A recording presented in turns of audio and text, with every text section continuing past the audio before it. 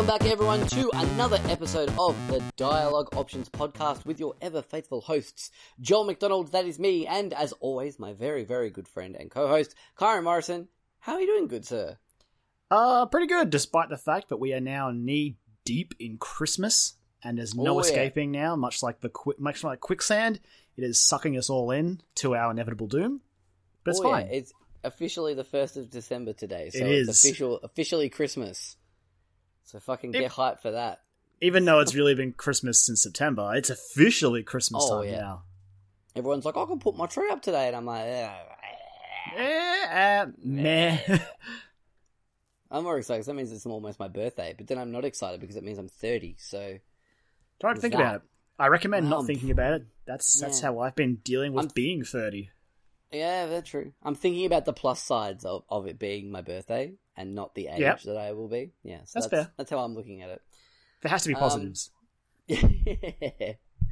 But look, we're out of the crazy times that is October and even November to an extent for game releases. So speak for yourself. Well, look, you've had one big one that you'll bring up next week when you've had more time with it. But yeah, for me, it's sort of like starting to sort of, all right, cool, let's mop up a few extras and get on the ones that were on the back burner, back on that front burner again, and finish them off. So, I think we should talk about what we've been playing this week, don't you? I think it's a pretty good idea, so maybe we should jump right into it. So, there's one game that we've both played this week that kind of fucked us up a little bit. Kind of. Yeah, look, I'm underselling it slightly. But we might leave that one till last so we can both jump in on that one. But Karen, I would love for you to tell me about Middle-earth: Shadow of War. Yes, I purchased it after much umming and ahhing because the Black Friday sale, the price was so good, I couldn't say no to it. And you know what? Like, despite the bad story that I'm so far had to sit through, and the looming threat that is microtransactions every time I open the menu and see the marketplace option, the game itself, against all odds, continues to be fun. And it's because the heavy lifting is all being done by the Nemesis system. Again, just... Of course. Yeah, so just... I'll set it up. I'll set up how as best I can, how to describe the start of this game. So, Talion, yeah. The ranger from the first one, who is dead, but also bound to Celebrimbor, the Wraith, so he's sort of undead, immortal, / when he dies, he doesn't die. So question mark? So the game starts with those two inside Mount Doom forging a new ring of power, because, hey, if there's one way that Tolkien thought you'd be able to defeat Sauron, it was definitely with another ring of power. And using that as a plot device definitely isn't missing the point of Tolkien's story. It's fine. No, don't even worry about it. Kyron, it's fight fire with fire, or in this case, fight a ring of power with a ring of power. Yeah. That makes sense. Do you know how you stop power? You use your own power to beat that power. No, that's not what Tolkien was saying. Anyway, so that sucks. That is terrible. Whatever. Bad premise. But it somehow gets more frustrating because it then jumps forward, I guess, and you're trying... Because, like, when you make the ring, Celebrimbor gets separated from Talion, you're like, oh, that's weird. And then, of course, he goes to try and find him. And it leads him to Shelob's lair, where he is being held. And... Okay. Time may have passed, I can't say for sure, but I like to imagine that it's been minutes since they've made the ring. And Shelob's like, yeah, you can... after she reveals herself as a beautiful lady, by the way, which, again... Okay, yep. Sure. I still think it would have been more interesting for Talion to have been allied with a giant spider, but whatever. Yeah. What do I know? What do I know? I mean, she can be me personally, no, not at all. But, you know... It would be more interesting, Joel, even if you don't like spiders. Like, that is an interesting concept. In the grand scheme of things, much more interesting. Infinitely more interesting. Than Beautiful Lady, which again is fine. It's just I wish she was a spider because it's a missed opportunity there. But anyway, so Shelob has got Celebrimbor, and she's basically like, "Hey, you want Celebrimbor back? Give me your ring of power." And of course, Talion does it, And Celebrimbor was like, are you kidding me? We just made that. We just made that Ring of Power to beat Sauron, and you give it to Shelob immediately. How fucking convenient. I know, so the story basically unfolds from there. I've since gotten the ring back, so it's fine. Now I can dominate Uruk-hai and build my army. But that little patch of time, Talion's just so reliant on Shelob. Like after... So basically she gives you visions when you go see her to sort of let you see upcoming events. And basically after every story mission before you take the ring and actually move the story forward, Talion's like, oh, better go see Shelob. I need some more of those visions. I'm like, are you hooked? Are you hooked on visions? Is this like a new drug? Man, gotta get me some... Yo, I've got some any of them more visions. of that sweet visions? Yeah. So, yeah, it's... Look, narratively, the game, in my opinion, is not great out the gate. I don't think you're alone in that, to be honest. No, I don't think I am. But I have seen some people defend it, and I have to say, despite my complaints, it is very cool to see someone attempting an original story in Middle-earth. Because, I mean, let's be honest, we have the books, which Tolkien wrote, the appendices and all the side stories, but apart from that, we've got films and movies about the Lord of the Rings book and the Hobbit book, and they're great, but there's a lot of potential there that has forever gone untapped, and we might see that changing with other mediums as well, now that Christopher Tolkien has stepped away from the estate. Right. Who knows? That's a whole different kettle of fish that I can't possibly predict.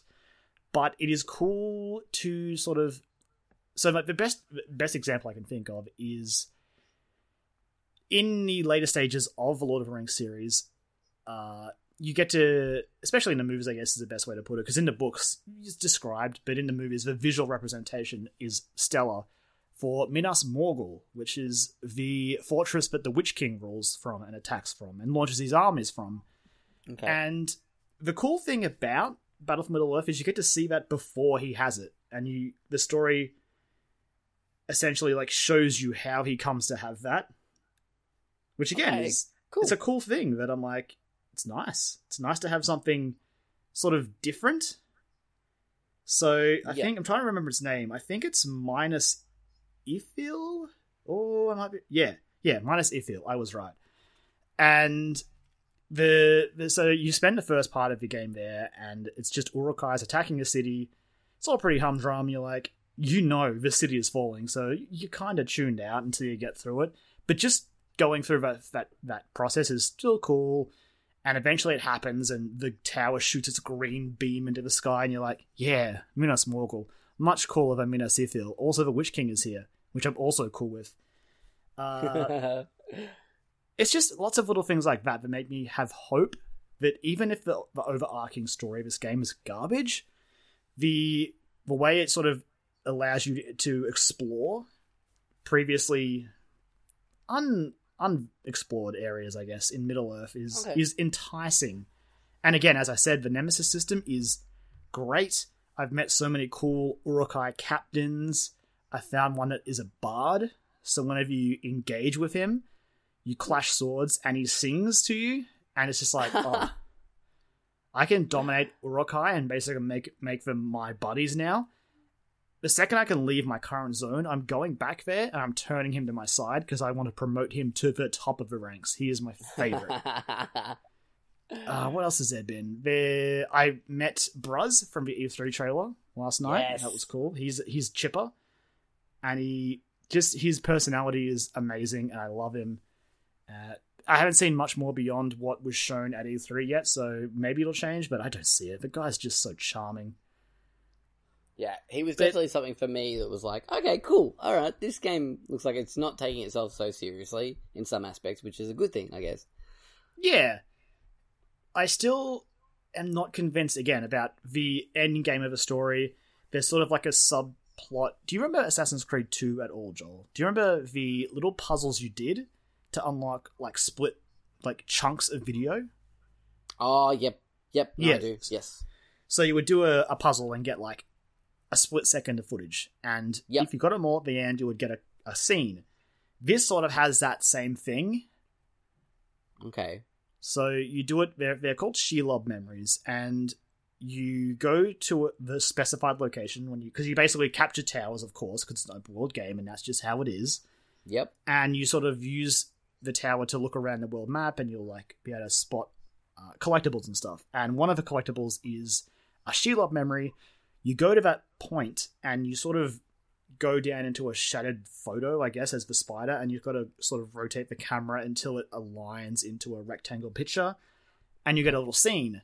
I have only gotten a handful, but it seems to allude to Shelob and Sauron as at least talking in human forms, and I'm worried about where it's going to go from there. I've got no clue, but I'm like, just don't set these two up as a thing, okay? Just don't do that. That's all I ask. Hey, if you're going to do fan fiction, you might as well go the whole hog for it. I do not ship Shelob and Sauron. That's cool though. But like, yeah, the Nemesis system seems to be like the thing that's the saving grace of that, and it's bonkers that no one has like adapted that into their own game. I don't know if like Warner Brothers has some sort of crazy patent on that system, or but even Warner Brothers haven't used it. Like, that's the thing. It's baffling. That Mad Max game that I love so much, like that would have been awesome with a Nemesis system in it, and it would have made sense as well. Like, because all the things I loved about the Nemesis system are back in this. As I said, there's really cool Uruk-hai. I found myself like I've been sneaking into camps to achieve goals or find items and stuff, and honestly, I've been ambushed a bunch by captains who are like, hey, set you a trap in here. And I was just like, what? You set a trap? Did you really? Or is it... Okay, guess I'm fighting you now. And I've had Uruk-hai captains that I've killed and gone, excellent, that guy's dead. And like an hour later, they'll ambush me later and go, by the way, I didn't die. I lost an eye and I'm really mad. I'm like, whoa, hey, I remember you. I just killed you, but apparently you survived. And it's the little things like that that make me have hope. Even if the story's garbage, the game part of the game is really good. I'm just worried about the grindy road to the true ending that I've heard about, but it wants you to use microtransactions, and I don't want to do that, but I do want to see the true ending, so it's tough. It's tough. I don't know what I'm going to do. Well, worst case scenario, you can just look it up on YouTube. Someone else has done the hard work for you. Yeah, but because I'm stupid, I'm probably going to go for the platinum in this, because I got the platinum in the first one, so may as well do the second one. Yeah, no, fair enough. I'm worried that the final boss is going to be Sauron, and I'm going to hate it.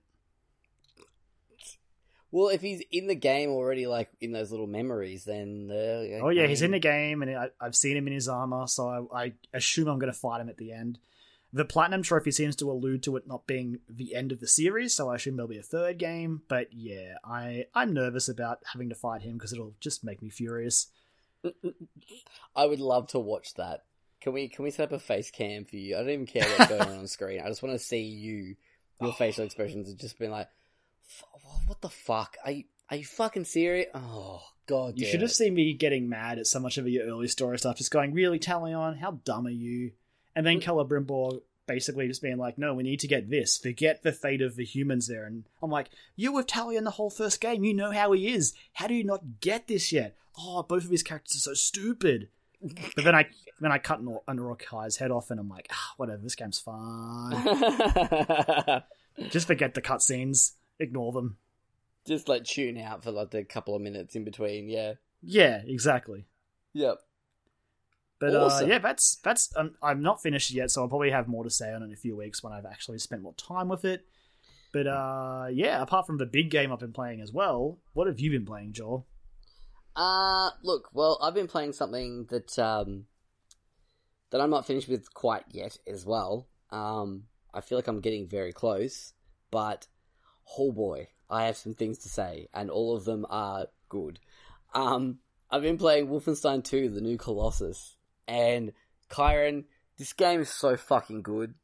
I've actually been back and forth messaging your housemate because we've both been playing it, and like at certain points we've been overtaking each other. And I'll just be like, Brennan, I need you to get to this part. I need to talk to you. You need to keep playing. And then like 4 hours later, I'll get a message just going, "What the fuck?" And I'm like, "I know, right?" It's just been that the entire time. This game is batshit crazy. but it also has characters that I actually give a fuck about. It also has a storyline that is really interesting and a good continuation of the first story, and it also has a villain that... So, the main villain is, like, terrifying. She's crazy. General Engel is just nuts. But it's easy to say that because, you know, she's a Nazi. She's like a pretty high-ranking Nazi as well. It's like, okay, it's pretty easy to hate Nazis, right? But it's the fact... Some would say it's natural to hate Nazis. Exactly. Like, you know, if you don't hate Nazis, you're probably on the wrong side of history. So, but yeah, like, the fact of the matter is they sort of take it that next step further. It's like, all right, cool. Everyone hates Nazis. We get it. But what can we do to make you specifically hate this person? And some of the stuff that happens is nuts. Like, oh my God. But, I'll start at the beginning, I guess. Like, it's mild spoilers here for Wolfenstein, which, I mean, if you are interested in playing the game, you should probably tune out because there's so much awesome shit in this game that it'd be hard for me to talk about this game. I'd just be like, it's very good, and then we'd move on to the next section. But so mild spoilers now. If you're interested in playing it, you told me yourself you're probably not going to play it, and you've been watching Brendan play it anyway. So yeah, I've been watching my housemate play it mostly again.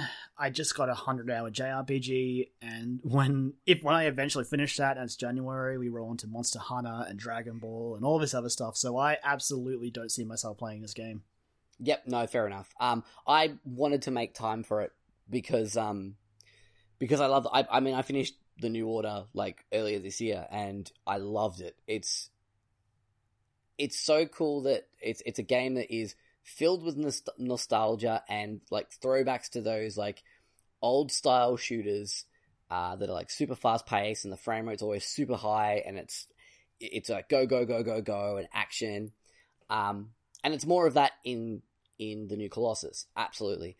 But there are some absolutely amazing moments of pacing where the pace just stops and it's good. It gives you a chance to breathe, but then also hold your breath again because the things that are happening are crazy. But I mean, for starters, the game starts off, like, picks up pretty much at the end. You get like a recap video of the first game to sort of catch you up to speed again. So if you didn't play the first...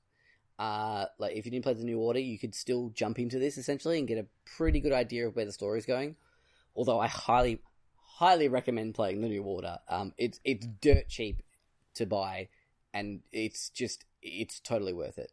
I mean, more often than not, it's the time rather than the price. It's very true. I totally understand that. It's you can be like, the first game's pretty like fairly linear. Like, in fact, it's mainly linear. So you can sort of like blaze through it. It's pretty hard though. Or you can watch this recap. Yeah, exactly. You can watch this recap. But after that, basically at the end of the first game, you get like you defeat General Death's Head, and you basically give the call to blow up the building that he's in, and blow up his fortress essentially with you inside it. So when I found out they were making a second Wolfenstein game in that storyline, I was like, okay, how's this gonna work? And basically, yeah, you just get blown up, but they rescue you. Your team rescues you. You basically go into a coma for 2 years, and you live in a Nazi U-boat that your team has commandeered.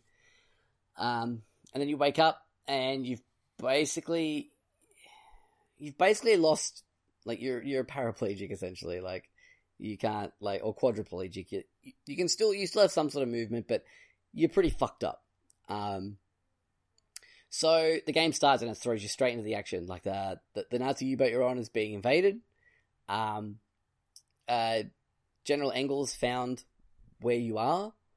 They've been tracking you somehow, and basically a whole bunch of Nazis are on this U-boat with you. So, you get out of bed, and one of your team members says, "All right, cool," pops you in a wheelchair, hands you a machine gun, and goes, "All right, let's do it." You get out of bed and you get into a wheelchair, and there's like one of your team members is basically dying in the doorway, and so you take his gun. And so the first 15, 20 minutes of the game, you're in a wheelchair. And it's nuts. Like, I will never forget the first time, like, because one of the other good things about the Wolfenstein these new Wolfenstein games is that you can dual wield, and it's back in this one as well. The difference is that you can combo dual wield now. So in the first one, it was like you pick your weapon and you can either have one of them or two of them, and that's it. This one you could have in your left hand you could have an assault rifle, and in your right hand you could have a shotgun, and so you can combo dual wield. So like that's my basic setup now is I have assault rifle and shotgun. So I've got like range and like close up pain, and so it opens like covering all bases. Exactly, yeah. So it's like, oh, cool. There's an enemy down the corridor. I can blast them with like. I mean, it's not as accurate as it would be at firing down the sights, but you know, it's the general idea. So I usually fire with that, and then when I get close enough, just blast more with the shotgun. But yeah, so you're rolling around in a wheelchair, and it's really cool because the U-boat, it doesn't seem out of place. There's lots of conveyor belts that it doesn't seem out of place in terms of being in that environment. So it's not like it's, oh, we've got this guy in his wheelchair, we better put all this stuff in so you can get around. It's like all this stuff is there solely for you to get around, but it makes sense in context of the game. The fact that you're on this U-boat. So like they'd have conveyor belts in a U-boat that would like sort of transport like warheads and stuff and torpedoes along, so because they're too heavy to carry and all that kind of shit. So yeah, and you just it's nuts. And from there, like so many times I'm like, this game can't get any crazier than it currently is, and it does every time. And it's just there's some amazing set pieces. There's some, like I said before, some really great slowdown moments where it's like you go at one point, because you're basically trying to liberate America, because the storyline is that, because in the first game, Nazis won, basically. Nazis won World War II, and the world's fucked. And it's continuing this one as well. They've invaded America, and white America has essentially just said, all right, yeah, we're part of this now. We accept. And yeah, things are not good. So America's been completely taken over by Nazis. It's completely Nazi-occupied USA. And so it's basically you trying to, like, take back America, which is, like, it's kind of the game we need right now. I know we're not American, but, like, it's like, yeah, this, alright, cool. All these people that are doing and saying and committing all these horrible, horrible acts, and we're just going around doing some murder on them, doing a whole bunch of murder. But yeah, so there's one point where you've just left, I think, Roswell, and you're on your way back to like your base, the U-boat, and you stop in at BJ Blazkowicz's family home. And in the start of the game, there's a cutscene and a couple of like interactive cutscenes to do with BJ's childhood. One that involves a dog. That's not fun. It's not fun at all in the first like half an hour of the game. But yeah, so you go through his childhood home and you basically see the relationship that he had with his father, and like it gives context as to why he went and joined like the army and tried to fight for America, and it's brilliant. It's the writing in this game and the storytelling in this game is so on point. And I just absolute kudos to Machine Head Games. Machine Head, is it? Yeah, I think it's Machine Head, yeah. Machine Head? It's either Machine Games or Machine Head. I think it's Machine Head Games, not Machine. Yeah, I think it's a full one. One.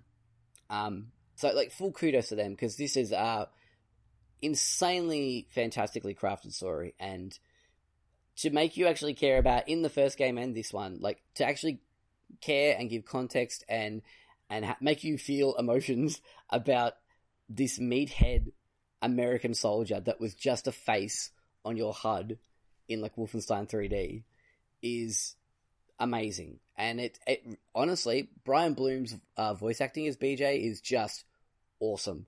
There's some really great moments in it. Like he talks to himself a lot for certain reasons, and it's just all these lines are delivered perfectly.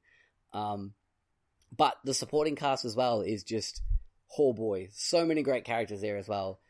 Grace, the fiery African American woman who basically got I think she got framed for a murder, and then her now, like, I guess life partner was her lawyer and got her out of jail. and she essentially takes command as like your I don't know, commander-in-chief of your ragtag group of of friends. And she's like your typical, like, because it's set in the 60s, so it's like, she's like your typical 1960s sassy black woman, a lot of motherfuckers and things like that. Like, it's very, very, like, stereotypical, but in a good way, I guess. It works in terms of the story. And I love her. She's so good. Anytime there's a scene with her, it's fucking brilliant. Then you've got a whole bunch of returning characters like Fergus. Well, Fergus is in my game, depending on who you pick. Because in the first game, in the first hour or so, you have to basically sacrifice someone. And then in this game, it's taken care of through a flashback. So you can essentially retcon your entire first playthrough in terms of who was on your team and pick the other person. But I couldn't, because Fergus is so good. He's like the Scottish, foul-mouthed Scottish air pilot that is just the best. Who lost an arm in the first one and now has a mechanical arm that's trying to kill him. And he's trying to get it under control, but it's just acting on its own. And it's very funny. There's been so many moments where I've laughed out loud at this game. And then you've even got, I guess, a former Nazi as part of your ranks. You've got General Engel's daughter, Sigrun Engel, who basically doesn't like what her mum's doing, and in the first couple of hours goes against what her mother's doing, and she ends up escaping with you and becomes a part of the team. She just had a really great moment in a cutscene, because Grace especially, keeps referring to her as a Nazi and completely downplaying her, and it's like, yeah, get the fuck out of here, you Nazi. We've got what you want out of you. You're a fucking Nazi. And she's like, don't call me a Nazi. I'm not a Nazi anymore. I'm not a Nazi. Do not call me that. She's like, fuck it, whatever. At one point she just snapped and got Grace in like a fucking choke slam choke, and was like, I will kill you if you don't say that I am not a Nazi. And after that, Grace is just like, all right, fuck it, I respect you now. Like, it's this great moment of like, yeah, okay, I see you're on our side now. I get it now. But yeah, I mean, that's just the story and the characters. Like, there's so much to talk about with this game. Like, I'm going to bring it up again in Game of the Year time, because I mean, it's not going to be in my number 1 for sure, but it's going to be in my top 10. I know, I just know it. Like, there's so many great moments. Like, because Anya, BJ's like, his lady friend from the first game, is back, and she's like pregnant with twins, and she's doing all this badass stuff while she's fucking like super pregnant. Like, about ready to pop pregnant. I'm like, every time there's a cutscene with her, I'm like, is she going to go into labor right now? Is this going to be it? Every time. But that'll be the end of the game. Oh, yeah. I'm actually doing a mission with her right now. She's actually out in the field with me. So I'm worried. I'm super worried. But yeah, it's just fucking phenomenal. And even like the bits of like, the collectibles, so there's like newspaper articles and records and audio tapes essentially, but they're like transcripts of audio tapes. I think they're called e-posts. I think that's what they're called. All have like great, and they just add so much more to the main story, like the main narrative as well. Like, there's been parts where I've read something in like a newspaper article, or I've read something in like an e-post, and then later on I've encountered that character or someone who knows that character, and have seen sort of the repercussions after that, and it's like, oh, that's that guy, and then he was here. And in fact, there's a really great one with a couple of really great ones with. So you've seen the trailer for it. If you've seen the trailer for Wolfenstein 2, the main trailer from E3, I think, with the diner and the Nazi that comes into the diner with his strawberry milkshake. There's a couple of data posts about him, and they come later on as well, because, again, spoiler alert, he dies very, very quickly. What a twist! I know, right? But then he gets killed after he's been called back to base, and then later on there's like a couple of like e-posts and notes saying, "Where is that guy? he said he was going to get a milkshake and he hasn't come back yet. I'm really starting to get pissed off at him. And I'm like, he's dead. He's lying face down on the diner floor. So it's really great. The music, Mick Gordon, again, need I say any more? He's a fucking genius. Continuing his trend of amazing soundtracks, because he's got like Doom 2016, and then we've got, I think did he do any of the first Wolfenstein? I'm not sure. I don't know, but he did Prey, so... And he did Prey as well, so... But it's very much like that sort of like industrial grind metal. It's so good, and it like kicks in at the most perfect times. Again, it reminds me very much of it, because I didn't play Prey, but it reminds me very much of Doom, like when you'll be stealthing through an area and then you'll get discovered and the music will kick in straight away. And it's like, all right, here we go. You pull out your 2 shotguns. It's like, let's fucking do this. And even like leading in from cutscenes as well, like, you know, the build up of music, and then like BJ will be saying something like, you know, all right, you fucking Nazis, let's go and fucking do this. And you're like, yes, let's do this. I'm so ready. But yeah, it's genius. So it's not much more to say about that. It's classic Mick Gordon, and it's fucking awesome. As soon as I finish the game, I'll be adding it to my Spotify playlist if it's on there. So, I sure it will be. Like, his other stuff is on there, so I would expect Wolfenstein will be. Oh yeah. I would be very surprised if it's not. But yeah, I'll be definitely listening to that on repeat for sure. But the gameplay itself, like I said, there's dual wielding again, same thing. The progression tree from the first one is very, very much the same, except it's a little less invasive. Which is good. I like that, because the way it did it in the first one used to get on my nerves. Yeah, like I really liked it, and I liked what it was trying to do, but yeah, there were some points where it's like, all right, cool, you'd stop focus on trying to complete your objective, and start focus on trying to complete those objectives. And those objectives are still there, but they're hidden in a menu, and they don't pop up all the time. And it just basically, if you play the game the way that you like to play it, it'll build your character that way, which is so natural, and it works really well. There's a whole bunch of that, like, you know, if you're being really stealthy, then there's that, but if you always get discovered, and then you have to go in, like, balls-to-the-wall guns out, it'll adapt to that as well.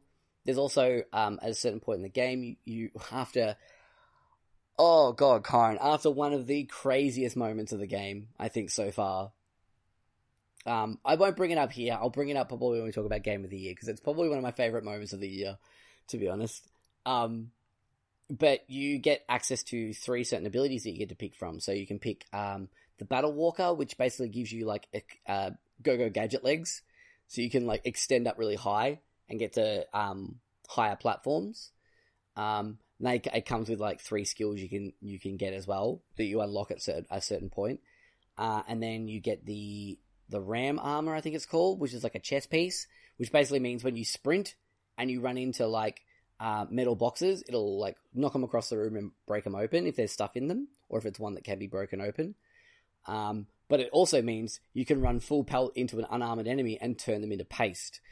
So I picked that one because it's really fun to do. And then there's what's the last one? There's the legs. Oh, there's the constrictor harness. So basically that means there are like air vents that you basically constrict yourself down into like a snake form, and you can like crawl through these like really thin vents. So you can basically like sneak around and ambush people, but it does take off your health, I think, if you're not wearing armor. I think it starts to hurt you after a while. I did find out though, you do get the opportunity to pick up, because you only get to pick one at that point, but later on you get to pick, you can pick the rest of them up.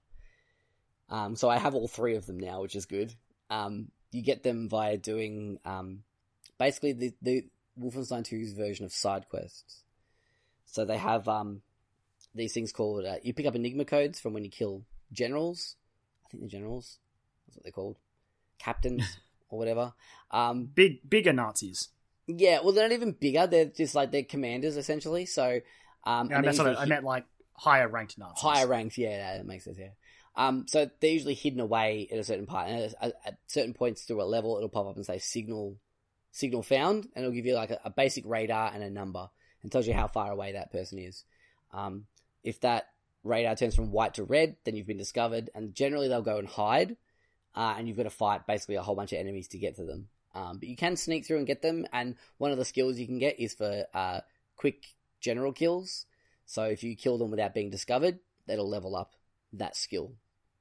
And you get Enigma codes from killing those, so they're like a collectible. And at a certain point in the game, you get access to the Enigma decoder machine, and you can use those to do like a decode minigame, which took me a little while to figure out how to play. And that costs like your Enigma cards, essentially. And then you can unlock little like mini assassination missions. So you go after Ober commandos, which are like bigger, higher ranking officers. And they're just like little mini quests with their own little mini storylines that don't generally last for more than like half an hour, if that. Maybe 15, 20 minutes, some of them. There's a couple of them that actually tie into the main storyline and some of the characters that are part of your team. And then it also gets you, at certain points, you can access the other two power-ups that you didn't get access to. I mean, I could waffle on about this game all day because it's so good, and I enjoy talking about it, and I enjoy playing it. It's so much fun. It's made me feel things. It's made me laugh. The music gets me amped. There's nothing like dual-wielding two weapons and just blowing the absolute bejesus out of a whole bunch of Nazis. And like on top of all that, outside of the game, their marketing campaign leading up to it was just 10 out of 10 on point.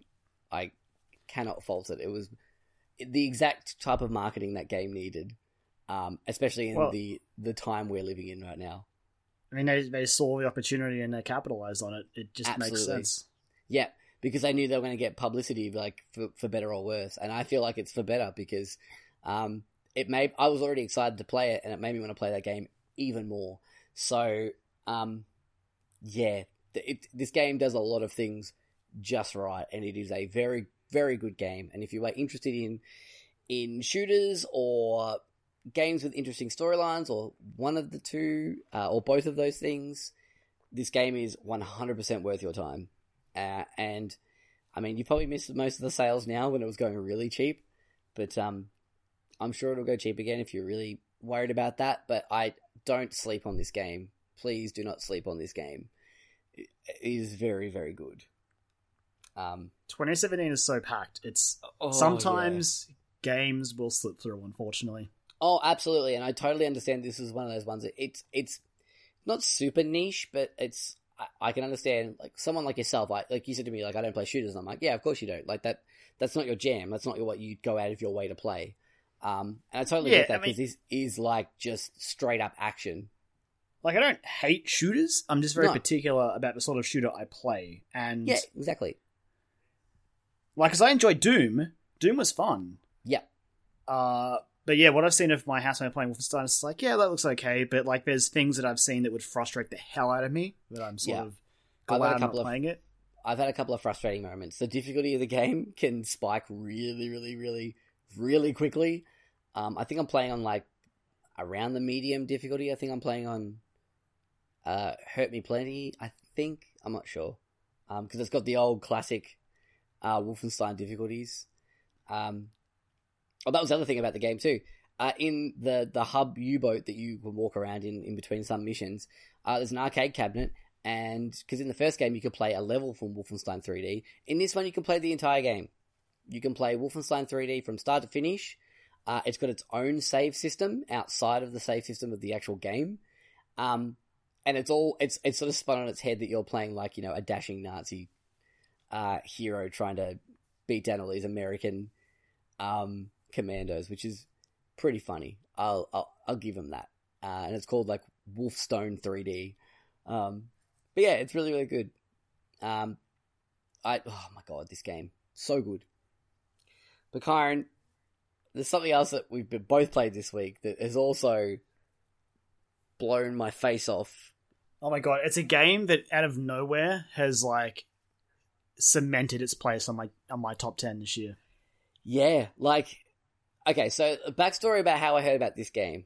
I was talking to Lauren from OK Games, the OK Games crew, and we were talking about Game of the Year stuff, and I'm like, oh yeah, you know, this and this is going to be my number one, I think, and she was like, yeah, there's all the other games, like, you know, The Walking Dead, and Doki Doki Literature Club, and I was like, the the fuck is Doki Doki Literature Club? I'd never heard of this game. Never even heard the tiniest bit about this thing. I'm like, what the fuck is that? And she's like, oh my god, seriously. You need to... And I was like, is this something I'm going to need to check out? And she goes, yes, but do not look up anything. Do not look at anything for it. She said, it's free on Steam. Go and download it and play it. And I was like, okay, you've got me interested. I'll, why not? I think it was when I was in Japan still. So when I got home, I booted up my laptop and jumped on Steam, looked up Doki Doki Literature Club, and downloaded it. And from what I could tell, from the couple of screenshots that I saw, I was like, it's a visual novel. I'm like, okay, visual novel, why not? Let's give it a go. But then I played the game, Kyron. Oh, Jesus. Now, I don't know how in-depth you want to go with this, or should we give another spoiler warning? We definitely give a spoiler warning, because here's the thing. I stand by what you said earlier and what Lauren said to you. If you have even a passing interest in Doki Doki Literature Club, it's about 3-ish hours to play it from start to credits for an ending. Yep. It's free on Steam, or you can go to their website and download it. Yep. And the second we say anything else, honestly, like the joy, not the joy, I guess, not that moment, Joel, where things turn on its head, you're just like, yep. Oh, yeah. The discovery of this game is is truly something to behold. It's at the same level. Like, I would say the same thing about this as I would have said about Undertale when that came out. It's like, don't play Undertale, but look up nothing.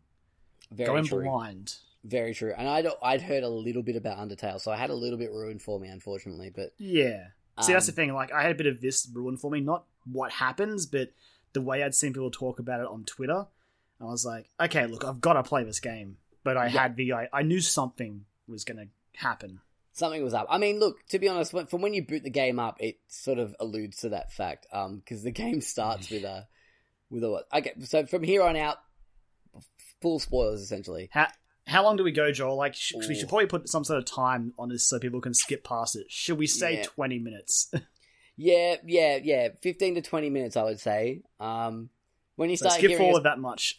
When you start hearing us get angry, which for the listeners who are sticking around, that'll make sense very shortly. When you hear us getting really angry about things, you're back in then. Yeah, you're all fine. But yeah, so the game starts with a warning saying this game is not suitable for children or people who are sensitive, highly sensitive, I think. I cannot remember the exact word. Yeah. But at first I was like, okay, yeah, whatever. But after playing it, yeah, that warning is serious. Oh, it is for real. Yeah. I definitely appreciate that warning being there. Oh, yeah, Kyron. Oh, so this game starts off. So from that point onwards, I was like a little uneasy. So I'm playing through this visual novel because it is just a basic visual novel. It's got pretty decent character art. I actually quite like the character models, although I cannot look at them anymore. I don't think. Yeah, it's difficult. It's definitely difficult to look at them, for sure. one in particular because I looked at her for far too long. So you've got the club president, who is the head of the literature club, which is Monica. Yep. It's a new club that's just started up. It needs. Who was he? It was originally Sayori, who's vice president, right? Yeah, Sayori. Yeah, Sayori is vice president. Yes, and then there is also Yuri and Natsuki, I believe. Natsuki, I think, is the last one. Who was my favorite? I like Natsuki. Okay, I was gonna say. So first of all, who did you go to first, Joel? Who was the one you went to? Was it Natsuki? Yeah, Natsuki. Yeah. It was on. I was like, was it because of manga? She liked manga, and she was a dork, and she just got like stupidly aggressive at things. And I'm like, oh, you're all right. I'll cheer you up. You're pretty cool. I baked cupcakes with her. It was fun, and then it wasn't fun. But yeah, so you're best friends with Sayori. You've like grown up with her essentially, lived down the street from her, and next door to her. Next door, yeah. So it's the day at school where you have to pick what club, like what extracurricular club you want to join. And your character's like, I don't know what I'm going to pick. I don't really care. Like, I guess I'll go to the anime club because, you know, it's the anime club and that's where I belong. But there won't be many cute girls there. And you're like, all right, cool. Typical visual novel shit. Here we go. Like, yeah, for like, better or worse. girls. It's like, yeah, exactly. We're here for the waifus. But all that stuff makes sense when you finish it. Oh God, fucking. And so yeah, basically Sayori has joined the literature club, and she basically like convinces you to come along to their meeting. And you go, and you realize that it's just Sayori and 3 other cute girls, and you're like, all right, well, I guess I'm staying here then. Hey, to be fair, you originally aren't going to, but they all look sad at you. Yeah, they all look. They give the puppy dog anime eyes, and you're like, oh, okay, I guess I can't let them down. I guess I'll join the literature club. Yeah. And then it all goes to hell. So yeah, before we get too far into the actual the nuts and bolts of what goes awry, the gameplay is pretty simple. As you said, it's a visual novel, so most of the time you're clicking through text, which for some people that might get it's a thing where if the game hadn't have taken the turn it obviously took, and obviously there's a reason it took that turn, I probably would have dropped off because it's just not that engaging for me. But to get to the point where things kick off, it is a little bit of a slog as well. So I agree, but there was a couple of points before that happened where you could feel something was off, and you're like, oh, hang on, what's happening here really? And that's what hooked me. Obviously that part is where it all kicks off, but there was enough sprinkled through before there that sort of drove me to at least reach that point. And that combined with the warning at the start as well, I guess. Yes. It's like, well, something's bad's going to happen. Well, something extreme's going to happen. So I want to see what that is at least, and then I'll make a judgment whether I keep playing. Yeah, definitely. So that's one part of the gameplay. The other part is, so when you join the literature club, the group comes up with the idea of sharing poems with one another. Yeah, to get to know each other better. Yeah. Yeah, so after each meeting, your character goes home and picks 20 words to form a poem. Each of the 3 girls, not including Monica, has certain words they prefer, and I think that basically decides who you end up like spending more time with. Yeah, basically. And they all sort of allude to... Yes, they do. They sort of allude to like their preferred writing styles and what they're interested in, and you can kind of gather. All right, so except one. Yeah. He's like, Natsuki says she likes all this sort of stuff, and you know, so I'm gonna pick like she likes baking things. She likes like slice of life manga. Like I can figure out from there what kind of stuff she likes, and you get like there's like a visual representation of the 3 girls, and if you pick a word, whichever girl that relates to, they sort of jump up and down a little bit, and you go, all right, cool. So that word was related to that, so you can sort of figure it out from that, which is cool. I quite like that mechanic. Yeah, I liked the music in that part. Yeah, the music in this game is really good. And it's not good. Yeah, that's not good. But like, I just like that version of the song. Like it's stuck in my head to this day. Oh, yeah. Yep.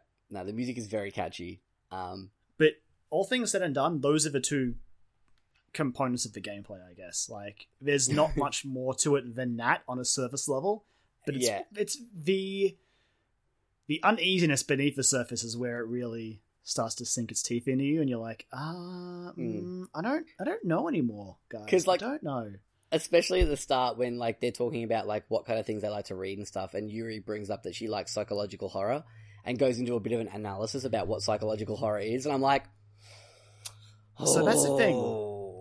A couple of things the characters say early on allude to what this game is. Like Yuri talks about that. She mentions how she finds it interesting how stories can be used to sort of not really trick the audience or the person reading it, but can like mess with your head. And it's like after finishing game, I was just like, oh god, she was warning me.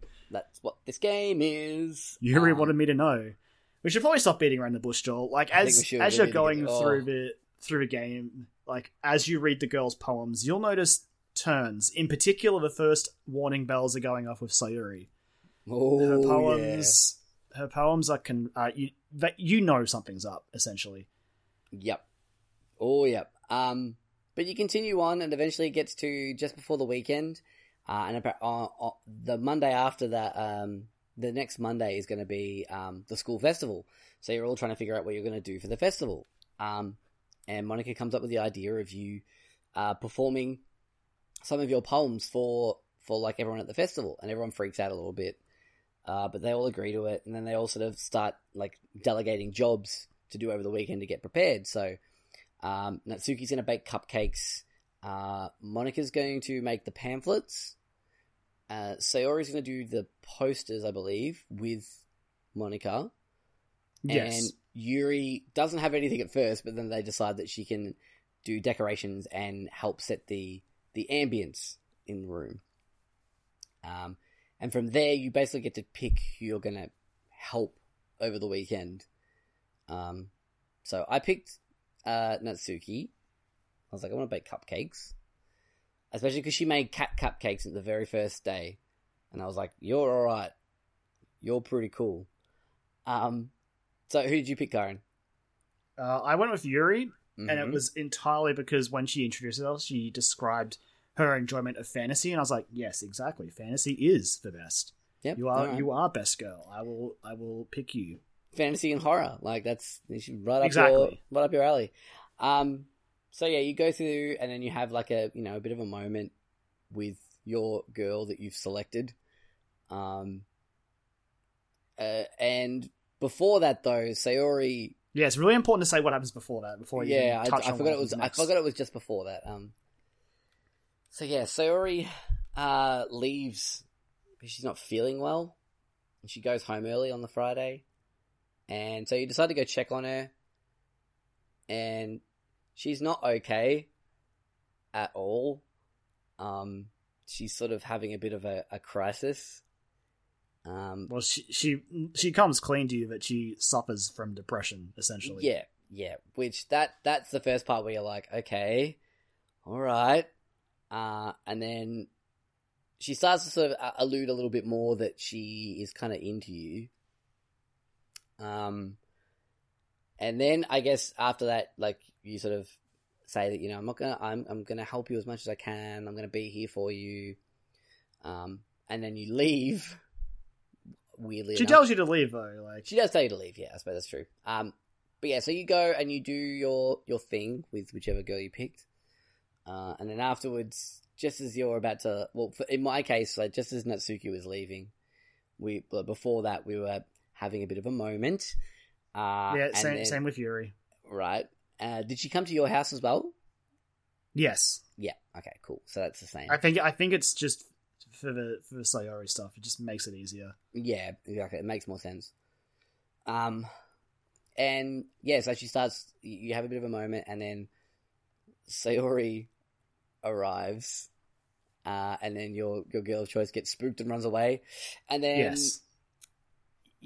she confesses her love for you, and then you're presented with an option. What did you do, Karen? I decided to be honest with her because I didn't want to lie to her. Even it's worth saying that neither option, nope, is really the right answer. Not good. Nope. What did you end up picking? I said I would be her friend. Yeah, that's what I said. It just felt like I didn't want to lie to her. It wasn't going to help her.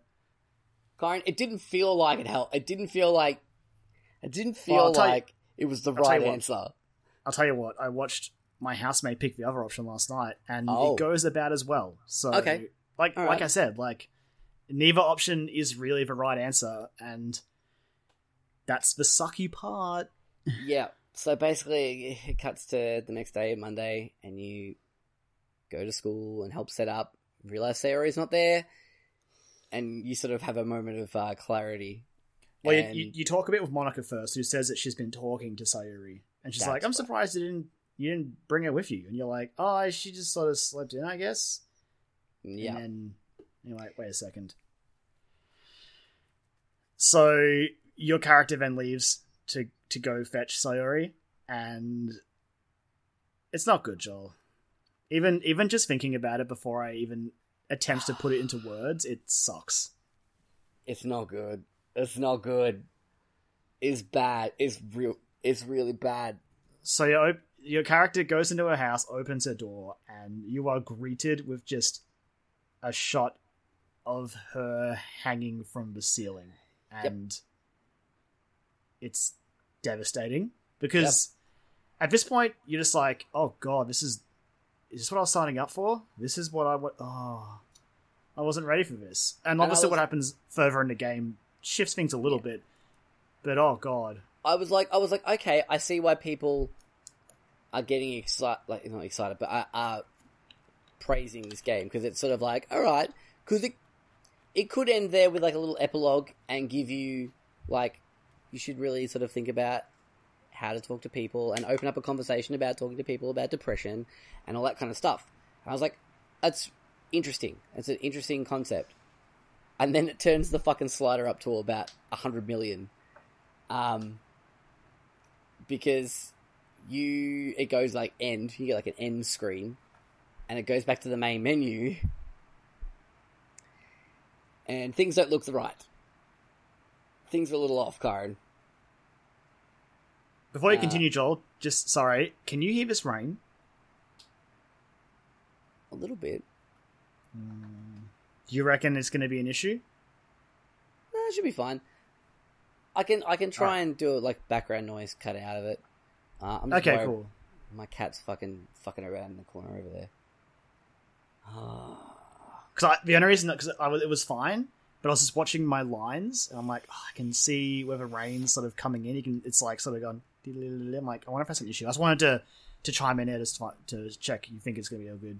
Oh, look, if it is, I don't think it's going to be too much of an issue. I don't think, you're still coming through really clear. So okay, cool. That's the main thing. It was just my own paranoia. So I'm like, because I can't tell because I'm not hearing my own voice. I'm like, I wonder if Joel can hear that. But if you think it's good, like it's sort of dropping off now, so we might be okay. I could do a noise reduction. If it comes in much heavier than this, we might be in trouble though. Yeah, well, we'll see. We'll cross that bridge when we come to it. Sorry, I cut you. That's alright. That's alright. What can we go from? I think you're talking about the menu. I think. Oh, the menu, yeah. So, I was saying things aren't right. Yes. Things don't look right. Okay. For starters, where it would normally say new game, it's all like jumbled, like glitchy looking letters. And it's not the only glitch there. No. So basically, the splash screen of the main menu has like the 4 girls on it, and they're all striking a pose, and it's very jolly, and it's like, okay, this is what I'm getting myself into. But where Sayori is all glitched out, and it's sort of like cut in a little bit with Monika. So not only have you just witnessed this horrible, horrible fucking scene, your brain starts going, alright, what's her fucking deal? What's going on here? What's happening? And then you start a new game, basically, and it's as if Sayori doesn't exist, because she doesn't. She doesn't. And she does not exist. For example, like Yuri is now the vice president of the club, and the reason why they're so desperate for you to join is because a club can only be an official club with 4 members, and without you, it's only 3. And you're just like, oh. And okay, so the other part that really sucks is even your character doesn't. There's a brief moment at the start where Sayori comes up, and then it flickers, and it's just like it never happened. Yep. And it continues on like that. And so basically you go through the game again, and things are off. Things are really off. At certain points, the game will sort of glitch out in the text box and say something else completely. Which, did you check the history log when that happened? Yes, and you can also check. So, I won't bring up the other part until we get to it. But yeah, I did check the history log. Yes. Yep. So, it starts to sort of like someone's cutting in and saying something. But you go through again, and it's basically very, very similar how it happens the first time, except it's a little more heated in certain times. because there's a particular fight between Natsuki and Yuri that gets fucking buck wild. Like, it gets... When the curse words come out, holy crap. Yeah, because it comes out, like, I think once or twice in the first playthrough, but in this one it's like a stream of, like, fuck you, fuck this, you fucking bitch. And then you're out of a room at one point, and Natsuki runs off in hysterics. And you don't know exactly what happened, but later things sort of make sense. I also want to take this opportunity. At any point, Joel, during the second act, did you notice a picture on the back wall? No. Okay, I don't know what I did to trigger it, but at certain points throughout the second time through, there was a picture of Sayuri hanging in the background, hanging from her roof. And I was just like, fuck. What did I do? What did I do? What triggered this? Good God, why? I was scanning at certain points in the background because I'm like, I wonder if there's anything else in this scenery, because there's basically like maybe 4 or 5 locations you go to, so there's not much variance in the background. So I was like, I wonder if they're going, especially when you start playing more, and you see how much detail is put into the game. I was like, I wonder if there's anything else in the background, but I didn't see anything. So yeah, so that happened to me. It didn't happen to my housemate, and I don't know what I did to trigger it, but it was the worst, and I was not okay with it. But yeah, you keep playing, and then like at certain points, people will glitch out. The screen will turn all staticky. You still exchange poems, and I think for the other characters, it's mostly the same. Monica's are sequel poems, though, which is where I also started to go, hang on. Yeah. What? Monica's are, poems that are using the context of original poems as like a launch point. Yeah. Yeah. But then even then it gets to the point where... So who did you go for second time through? I don't know how much choice you had. I ended up back at Yuri again. Oh, okay. Okay, so I started... Who was I actually? Yeah, I started going for Yuri because I was like, well, I went for Natsuki the first time, and so I was actively going for her. So maybe it just forces you into that. That would make sense, though. My housemate had the first scene where you sit down and read manga with Natsuki, and then it went to Yuri for the rest of it. Because I think what happens with Yuri is how that act wraps up, essentially. Right. Yeah, which is what happens, Kyron.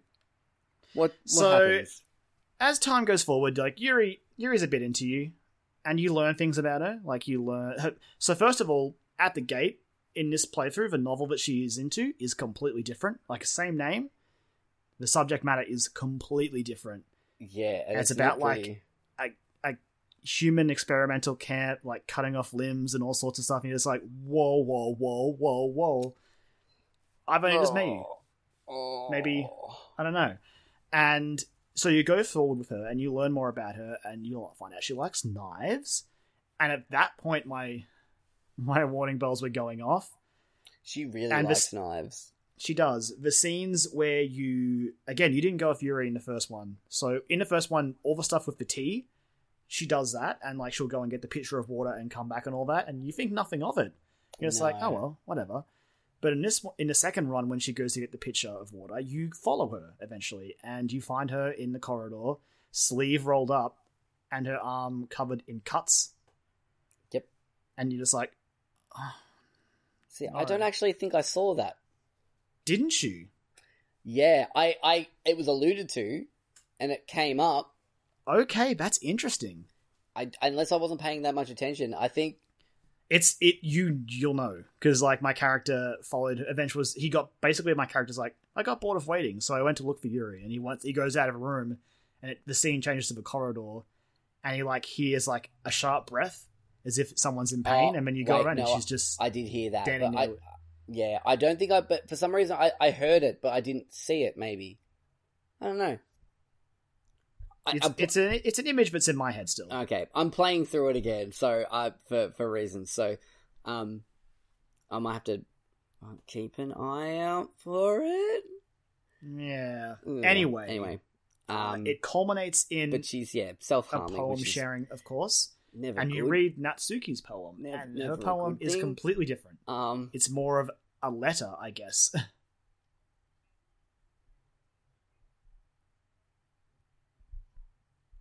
You okay? Yeah. Are you Yeah, alright? cool.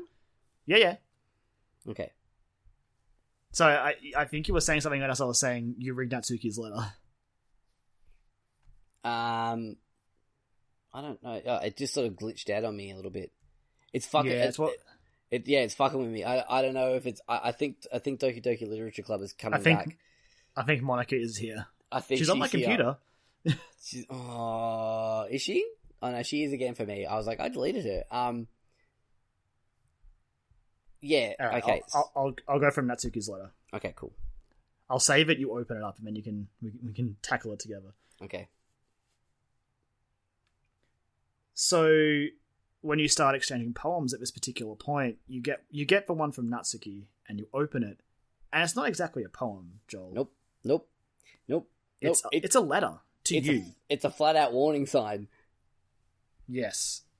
It's Natsuki expresses that she's concerned for Yuri, and she's angry at Monica for dismissing what the heck is going on with Yuri, and she's like, please, like, get Yuri to talk to someone, essentially. Yeah. Just pretend, and also at the end, it's like, pretend that I've given you a poem and you've read it, and let's go from there. But yeah, this is the situation we're in. Yeah. So then you click through that, and it shows Natsuki, and then her face goes blank, and it says, and the text changes to "I changed my mind," and you're like, "Oh God, what?" Oh, and then all the fucking static glitches and shit. Oh, this fucking game. Yeah. I'm not sure if we should continue the blow by blow for this because it just, I guess it's nearly done really, but yeah, shit spirals.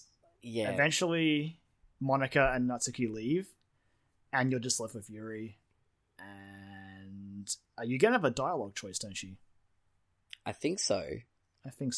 Yeah. She's saying things to you that you're like, that is not a sentence I want to hear. I do not want you to, like, cut open my skin and crawl inside of me. Kyron, it was her eyes. I couldn't look at her.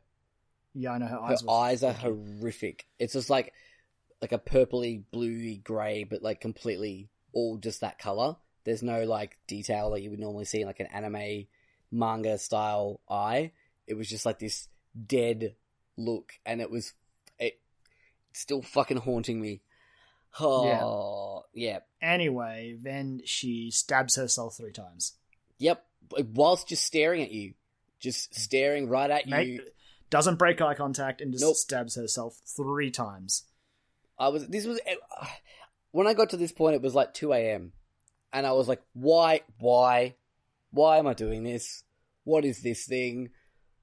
And then, so that happens, and then it basically cuts to a shot of you looking at her, like, life draining from her body on the floor. Yeah, I was going to say, how long did it take you to pick up on what was happening there? I left it. So I okay. skipped. So I think you can skip. And I fast forwards it. Yeah, so it fast forward. It basically puts in a fast forward. But yeah, it wasn't until like I was like, oh yeah, cool. It's gone to nighttime. It's going to nighttime. Are we just going to stay here now? Do I have to restart the game or something? And then it went back to like morning and then daytime. I'm like, okay, this was Friday. Yeah, let's play this out. And basically, you wait there all weekend with her, just staring at her corpse. Yep. And then everyone arrives, nice and happy and hunky dory on Monday. Natsuki vomits and runs out of a room. Yep. Monica. Yeah.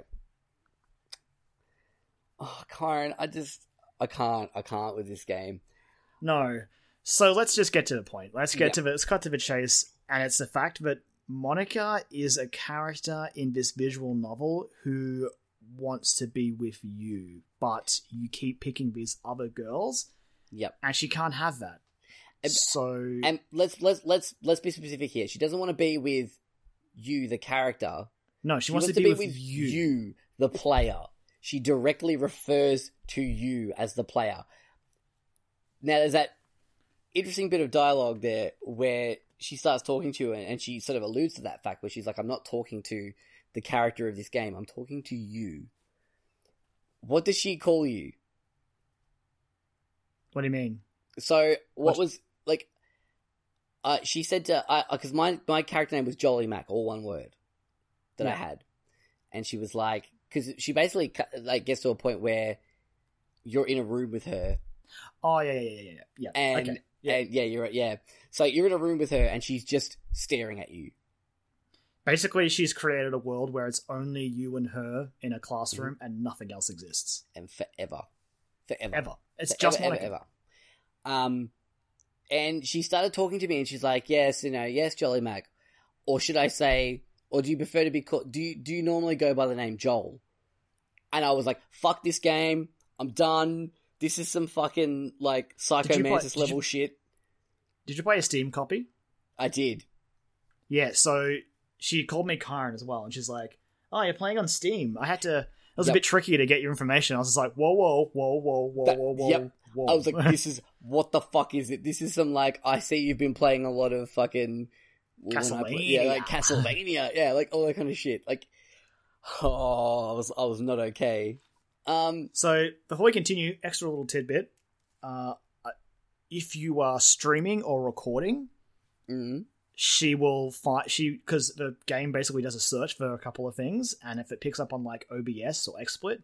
she will say stuff, like, from what I can tell. I've seen footage of a Twitch stream where she's just like, are you recording this? And it's just like, oh god, no, this is too weird. Stop now. Fuck. I actually started recording myself playing it. I was going to do a video in it and maybe play through the whole thing and record it all, but the video fucked up at the start and wasn't recording the screen. I'll try and tweet out the video on Twitter after this, because it's... Oh, and then she proceeds to talk to you forever. Quite literally forever. How long did you sit there for, Karen? It probably about maybe 5 or 10 minutes. Oh, really? Yeah. Okay, interesting. How long did you sit there for? I started watching a podcast and was still talking to her for about 45 minutes. I was too scared to close the game. I'm like, I don't know what to do. Like, until I eventually looked up as like, how long does this go for? Because I'm like, they've done shit like this earlier on in the game, like especially with the like the Yuri stuff. I'm like, okay, maybe there's a point like after like an hour, it's like an endurance thing, and it clicks over. Nah, it goes forever. I've heard, according to Lauren, I think she said there's about a 4-hour loop until it loops around again. So she says stuff for 4 hours before it'll loop around again. And how do you get out of it, Joel? You have to quit the game, for starters. I didn't quit the game I didn't quit the game when I did this, by the way. Oh, didn't you? You just did it while it was still running? I alt-tabbed across to the directory and went into the character file and was like, hey, Monica, delete. Yep. Because she alludes to that at some point. One of the characters, someone says something about it. So, well, I can't speak for earlier, but like when you are one-on-one with her, she mentions how she went into the directories and deleted Natsuki and Yuri. Because she's like, I just wanted to be with you and they were just getting in the way, so I deleted them to get rid of them. And she brings up the console commands at some points as well, doesn't she? I believe. Yes. Now, that's what I didn't want to bring up earlier. I don't know how long it lasts for, but when she does that, it sometimes creates like error logs in the folder, and you can open it and read extra stuff. Oh my god! Yeah, this fucking game. Like because you started playing it before I did, because I'd heard about it. Yes. And I downloaded it. I didn't get around to playing it until this week. And you said you were like, oh yeah, it's like you mentioned Undertale, and I hadn't heard anyone refer to it as anything like Undertale. And now I see why you said that, because it's like like changing save files and fucking with the actual files of the game itself on your computer. Oh, so you delete Monica, and she isn't happy about it. Honestly, she's quite distressed as you delete her. It's like some flowery level shit. Yes, and then you start the game again. Because she decides to go quietly, doesn't she? She removes herself and gives you everything back. I think so. And then you go back into the game, and it's Sayuri, Natsuki, and Yuri. Everything seems normal. Sayuri is starting the literature club. I guess Yuri's the vice president. You're going to be a fourth member. Hunky dory. Twist. Sayuri was aware, or she is aware now, and she's like, cool, I'm just gonna do what Monika did and have you all to myself. Yep. And then Monika just goes, nah, clearly this isn't gonna work, and she proceeds to delete everything. Yep. She goes nuts and deletes the whole thing. And you get the credits where she plays the song that the character Monika says she's been learning piano, and she's always like, maybe I'll play it for you one day, blank your character, and you hear it over credits as it scrolls through like the image files of like your one-on-one experiences with the girls and deletes them. Yep. It doesn't delete all of them though, does it? I think it deletes the ones that you don't get. Oh, okay. See, I'm not sure. I might delete all of them, but there are some of them that are grayed out that obviously you haven't seen them, because if you don't, you can do a perfect run of this game and you do get something for it. I know what you get, but I haven't read it. Okay.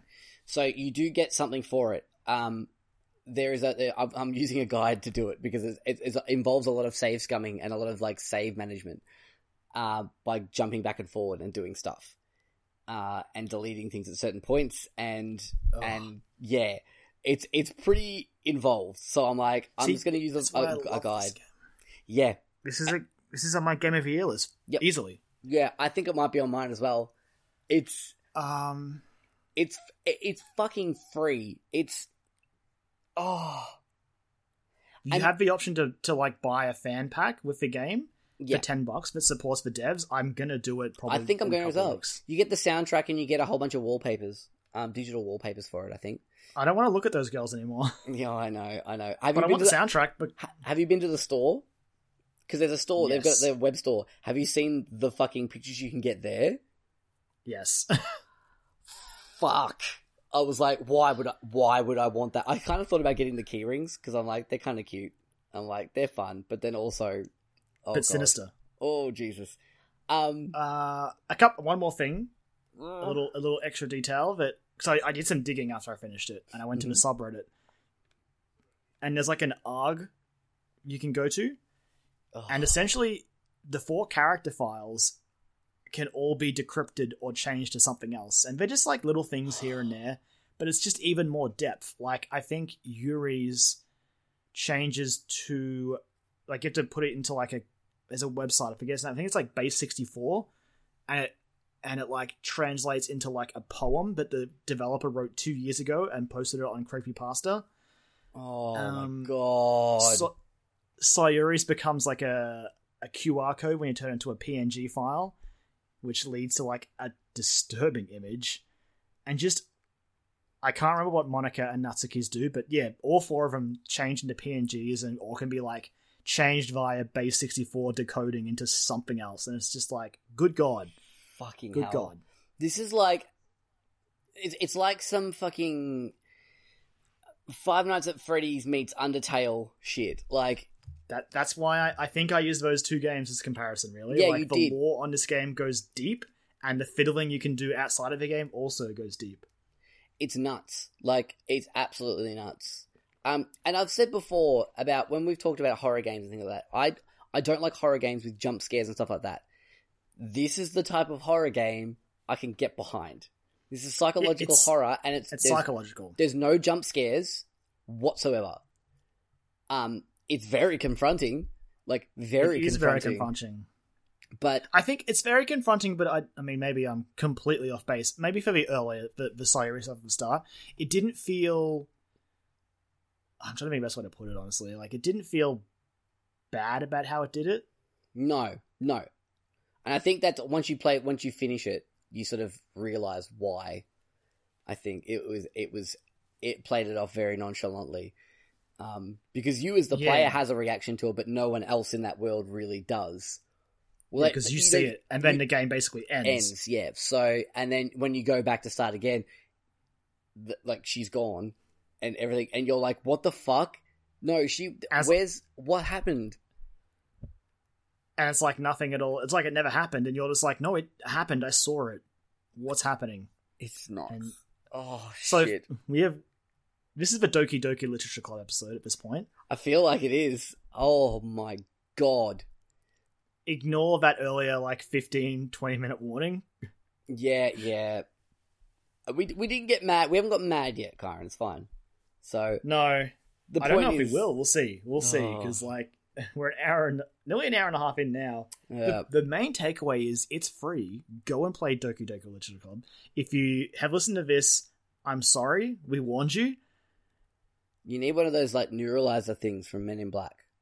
Yeah, to wipe just your brain. erase your memory and Yeah. go back and play it, because nothing this year has the closest I can think to like I want this game to be my best moment of 2017. Yeah.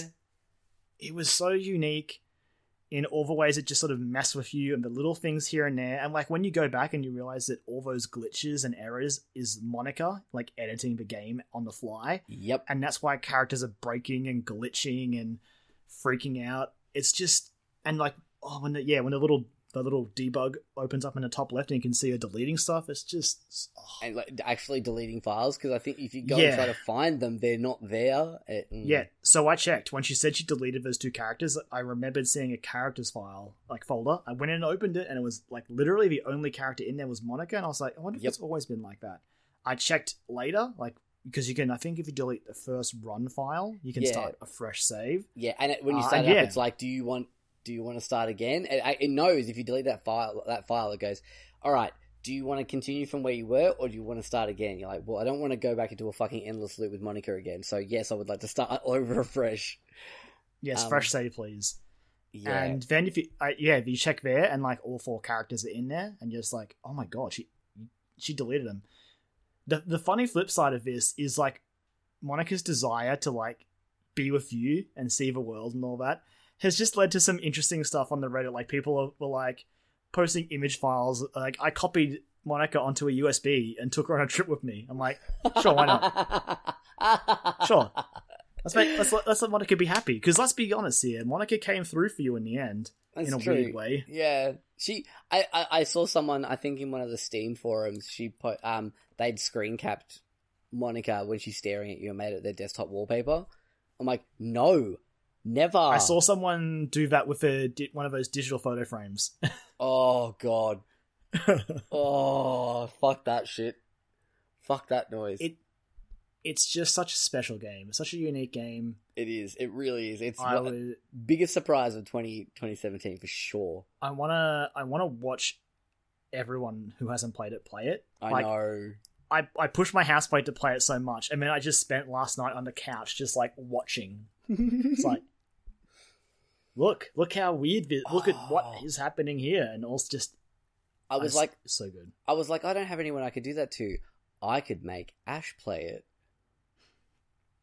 I'm going to make Ash play it. She's not home right now. Good luck. I'm going to make her play it. It's a visual novel. I'll be able to swing it. She likes visual novels. She played fucking Hatful Boyfriend like there was no one's business. But like, it's fun. You'll be fun. Except, just ignore that warning at the start. Yeah, don't worry about that. That's just, it's precautionary. It's fine. Like, you don't, it's not even that bad. I played it, and I don't like horror games. So it's not even a horror game. So I played it, and it's fine. Oh, Karen. Oh, any closing thoughts on Doki Doki Literature Club? My closing thought is what I said earlier. There's nothing out there like it. It does feel like the Undertale of the visual novel genre, which I wish I could say that about more games. Mm-hmm. It clearly sort of gets that genre and just messes with it in all the ways that I appreciated.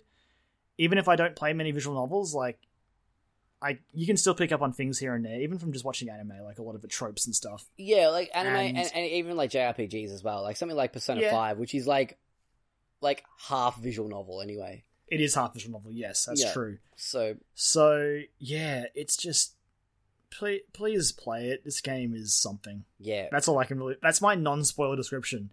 Doki Doki Literature Club is something that you should play. Yep. No, I also back that up. And also, I would just like to say thank you, Lauren, for bringing it to my attention. And also, fuck you, Lauren, for bringing it to my attention. Because now I am a messed up human being now. I think I heard about it indirectly from Lauren as well. But I saw someone from IGN. I think it was Lucy O'Brien, maybe. Oh, okay. She posted a tweet which is basically just like, So Doki Doki Literature Club is basically the Metal Gear Solid of visual novel games. I was just like, well, I gotta play this game. I gotta play this. I gotta see what this is about. And accurate. No regrets, except for all the regrets I have. Special times with special anime friends. Oh boy, Karen. The other sort of anime friends. Oh yeah. Not the Persona ones. Not the Persona ones. It's like the complete fucking opposite of Persona. Oh Jesus. Okay, so after talking about Doki Doki Literature Club for quite a long time, we did have some news topics to talk about this week, but I don't think we're going to bother. It's nothing crazy. It's just it would just be us getting mad at EA again. You guys know the drill with that. It's not fun. So it's not. It just makes me furious. Yeah, and not in the good Doki Doki Literature Way Club. I have no new opinions to offer on the EA stuff because I agree with what everyone else is saying. Pretty much, yeah. Like basically what we said last week when because we missed it the whole storm when I was overseas. If you want to know our opinion, basically look at most media outlets. It's pretty much how we feel, and most people in general. So I don't think there's anyone out there that's sort of like defending them really. But no, I don't think so. We thought we'd jump into because we're going to have a lot of new stuff next week because it's going to be Game Awards time. So we thought we'd jump into some questions because we've got a few really good ones this week, and so we thought we might just round out the show with some nice questions and get us back to a nice, happy, feel-good place after that. So our first question comes from Mr. Broderick Gordez, the host of the Hunting Seasons podcast. Brod and his co-host Damask do an amazing show about TV series where they watch a TV series, but they break it down and analyze it one season at a time. So it's really, really good. The first one they ever did was Breaking Bad, which is a really good listen. They've recently done Stranger Things 1 and 2. I think the most recent one was The Punisher, I believe. I think that was their most recent one they popped out. Yeah, I mean, they'd been live tweeting pretty extensively about the Punisher, so... Yeah, they have. It's been very funny. But yeah, they do amazing, amazing work. They know their shit, like, very, very much so. They are very knowledgeable on the topics that they talk about, and they are definitely worth a listen, especially if you're interested in, like, a television series. And popular television series as well. They do some really, really good stuff. Lots of things that I really like to watch. And it's cool too because it's like a book club where you can like watch, you can sort of see what the episode is and then go, oh, I haven't watched that, and you could watch that season in a week and then listen to their episode. It's really cool. So highly recommend that one. But Broderick asks us, Nintendo have gone bankrupt and are selling off all their IPs. Mario, Zelda, Metroid, Kirby, Pokemon. Who should get each franchise and why? So I have a question. Nintendo as a publisher or Nintendo as like the whole company? It would have to be Nintendo in general, honestly. Otherwise, they wouldn't be selling off their IPs. Yeah. So, are we selling these to like Sony or Microsoft, or are we selling these to other developers? I assume you're shopping around publishers to own the IP rights, which can include Sony and Microsoft, but I assume other ones such as like Bandai Namco and Capcom and all those guys. That's what I thought. I just wanted to clarify where we were sitting on the situation, but just want to make sure. Cool. All right. So, where do we start with this one? This is it's hard because I think the obvious one to get picked first is Zelda. I think Zelda gets purchased immediately. Yeah, I think especially after the year it's had, with like the reinvention of Zelda, essentially. Yeah, I think if it would happen tomorrow, that would be the first one that people would want to get their mitts on. But who gets it? I mean, it's basically becoming like dream development. I would probably say, I don't know, like Zelda itself was reinvented this year. So I don't know. I mean, honestly, my answer for all of this is I don't want any of these games not made by Nintendo. I have zero interest in that. Absolutely, 100%. What about it? Here's the same answer we give for everything. What about a Naughty Dog Zelda game? No. Okay. Fair enough. I don't think. In my opinion, the Zelda games, I don't know. I don't think that style gels very well. Okay. Just because Zelda's about adventures and dungeons and all that, and like Naughty Dog have good like world design. It looks gorgeous. Yeah. I don't think they might make okay dungeons, but they're not renowned for the puzzle mechanics. Sometimes in the Uncharted games they become more of a nuisance than anything, I would say. I don't know, Zelda's a hard one. Like the lazy answer is just, hey, give it to Guerrilla. Since they made Horizon this year, they could probably handle a Zelda. Yes. Very, very good choice. Guerrilla would make a very good Zelda game. It just feels like the easy out, but like for Zelda, I don't know, like I look at all the developers that could make a Zelda game, and there's one studio in particular that I was like, hey, you could pick these guys, but I have another one of these IPs for them. So they're not getting Zelda. Yeah, right. I think 2 years ago, like I would have laughed in your face if you'd said that to me. Like it's insane. But after playing Horizon Zero Dawn, 100%. I think they sort of made their own version of Zelda really with Horizon. And they did essentially. Which is, and it's very good.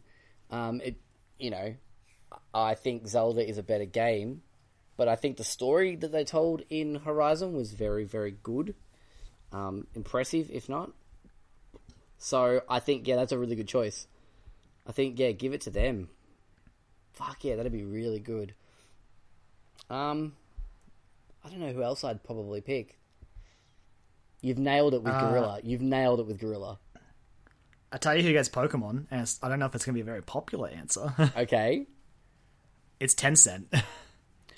Oh, shit. And they just make Pokemon into a unstoppable mobile phone juggernaut.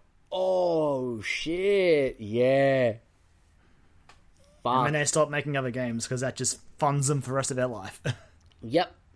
They buy out fucking Niantic. Buy out like Game Freak / Pokemon Company. Yep. Because Tencent can afford it, for God's sake. They have so much money. I mean, these are the guys who just announced not one, but 2 mobile PUBG games. 2. Not to mention their stakes in like Epic Games and Activision Blizzard and Riot, the guys who make League of Legends. Like, they could probably afford to buy all these IPs off Nintendo. That's a good idea. I like that. I mean, it's not a good idea, but it's a logical idea. It's a logical idea. All right, Kirby. Who do you give? Oh, Kirby. I don't know. Where does Kirby go? Stuff. Like, I honestly want to say mobile for Kirby as well. Oh no, I've got it. The fucking who are the guys that made Cuphead? Oh, Studio M. Yeah, MDR, MHDR, something like that. Yeah, MHDR. That's the one. Something like that. Give me like a fucking Kirby game that's like Cuphead style. That'd be cool. They make good side-scrolling platformers as well, essentially, with some interesting mechanics. So I think that'd be cool, and they do really cool stuff with like wacky, interesting visual art styles, which I think is what Kirby sort of like really leans into. Well, we did get Kirby's Epic Yarn and the drawing one, and all sorts of weird Kirby games. And the putty looking one, the claymation I think that was one. Yeah, that was like the Rainbow something. Rainbow Curse. The Wii U one. Yeah. That'd be. I think they'd do some cool shit like that with them. Who do you give Mario to? Yeah, that's a big one. Oh. Because I still am of the opinion that Nintendo are the best in the biz at platformers. Give it to Team Meat. Give it to Yacht Club. Oh, no, that's it. Give it to Yacht Club. Fucking oath. They've got enough money to buy it. Fuck it. Yeah, give it to Yacht Club. Yeah. Shovel Knight was a success. They can afford Mario. It's fine. Yeah. Hell yeah. No, I think that's... Yeah, give it to Yacht Club. Because, I mean, Yacht Club themselves... I don't think they make spectacular platforming games, but I think they do that era. Yeah. They take what is good about that type of era of games and what encapsulated them to be so good, and they put it into their own sort of own narrative and their own setting and their own world that they've built over numerous games now. So, because you're in a hard spot, because I cannot think of anyone who would make a better Mario game than Nintendo.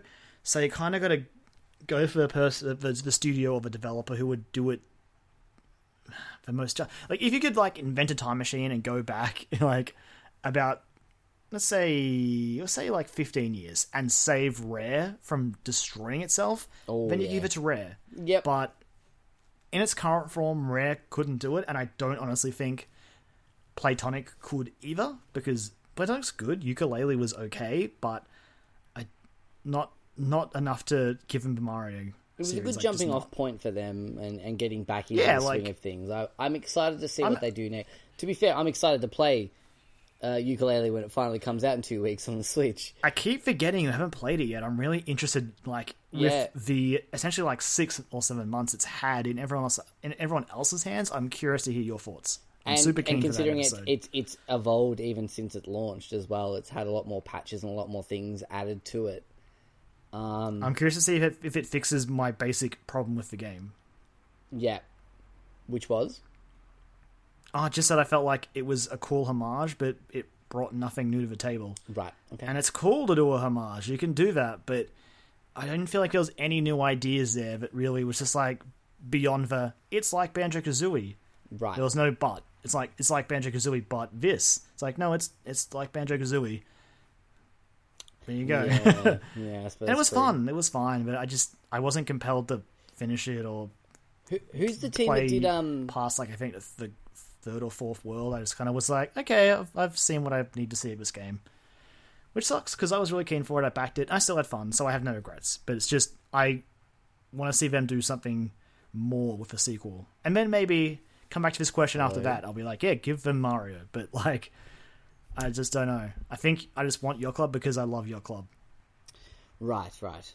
But who gets Metroid, Karen? Can I just give it to Retro? Well, I mean, yeah. Nah. I won't be cheated like that. Right, but okay. I will give it to my other favorite studio. Mm-hmm. I'll give it to From Software. Oh shit! Oh my god! Because they clearly get world design. Play Dark Souls 1. That's very true. The world design in that is so good. The way it twists and turns around on itself. Throw onto that a Metroid game as hard as a Dark Souls game and as well designed as a Dark Souls game, and that could be their opportunity to apply that design style to a sci-fi genre game. Yeah, okay, I'm listening. I'm just imagining fucking in my head. I'm imagining Samus running around, and it's just that fucking epic, abrasive score from any Dark Souls game. Just big choirs screaming at you as fucking Samus is fighting Ridley. Oh yeah, I could get behind that. See, I was gonna say Platinum. Platinum's cool as well because I know not everyone's a fan of the action style stuff that seeped into Samus Returns. Yep. From Other M, but I kind of liked it. I like Samus being a fucking badass bounty hunter who can kick ass. Absolutely. I have no real issues with it. And so I would be okay with Platinum. If it was a Nier Automata style game where at certain points there was bullet helly parts where you had to use the blaster and shoot enemies and stuff like that, and it goes to top down and the side platforming view. Yeah, that I'd be keen for that. There's potential there for sure. Yeah. Fucking, oh man, Platinum Games. Yes. Platinum and From. Fuck yeah. Get those two to join forces. Get them on the horn. Get them on the horn with each other. Conference call. From Software and Platinum Games. Yep. Done. Make wonderful creations together. Yeah. That also include a new Metroid game. We're getting a new Metroid game. We're getting a new Metroid game, Joel. We just had a new Metroid game. I keep thinking about it. We went from 0 Metroids to 2 Metroids this year. Are we going to see it next week? Are we going to see it next week? In some way, shape, or form? At the Game Awards? In my dreams, yes, but I think we see it in January. I don't know. I just got maybe a teaser. Maybe a very brief teaser. It's a shot and Samus walks into it and then maybe looks at the camera, Well, not even that. All you've got to see is see a silhouette, and you know. And it says like more information in January. Yeah, in my mind, it kind of makes sense for them to show something at the Game Awards because Nintendo were going to be there because 2 of their games are nominated for Game of the Year and have a very good chance of winning Game of the Year. So Nintendo's going to be there. Reggie's going to be there, right? He's probably going to have a fucking Samus pin and he's going to be loving life. He's going to walk out. It's going to be a short tease, I agree. But in my mind, it's like very similar to what we got with the logo. But instead of the logo, we get like the camera like turns into like her visor and it like boots up and then you just see like out into like some sort of like vista and that's where it cuts. Yeah. That would be fucking hype as shit. I mean, let's be honest, like Metroid Samus Returns is winning Best Handheld. It's just a matter of whether that's presented on stream or if it's like a side award. Yeah. Yeah. So I mean there's probably like 60% of me that's like it's probably not going to happen, but that 40% is like I think we could see it. It's tough because we have no clue how far into development it is. Like it was revealed in June, and it was a logo, and that's exciting. And they're like, yeah, we've got a new team in the Nintendo Studios in Kyoto, I think it was. And it's like, okay, who, how? It's from Software. Honestly just be it's from Software. From Software's doing something. They were on the splash screen for the Switch. See, look, it all makes sense. It's a thing that's been like people in certain circles going, but what if From Software was making a Metroid game? Yeah. And hey, I would love that, but I don't know. Fucking Half-Life 3. The main thing is we're getting Half-Life 3 a new confirmed.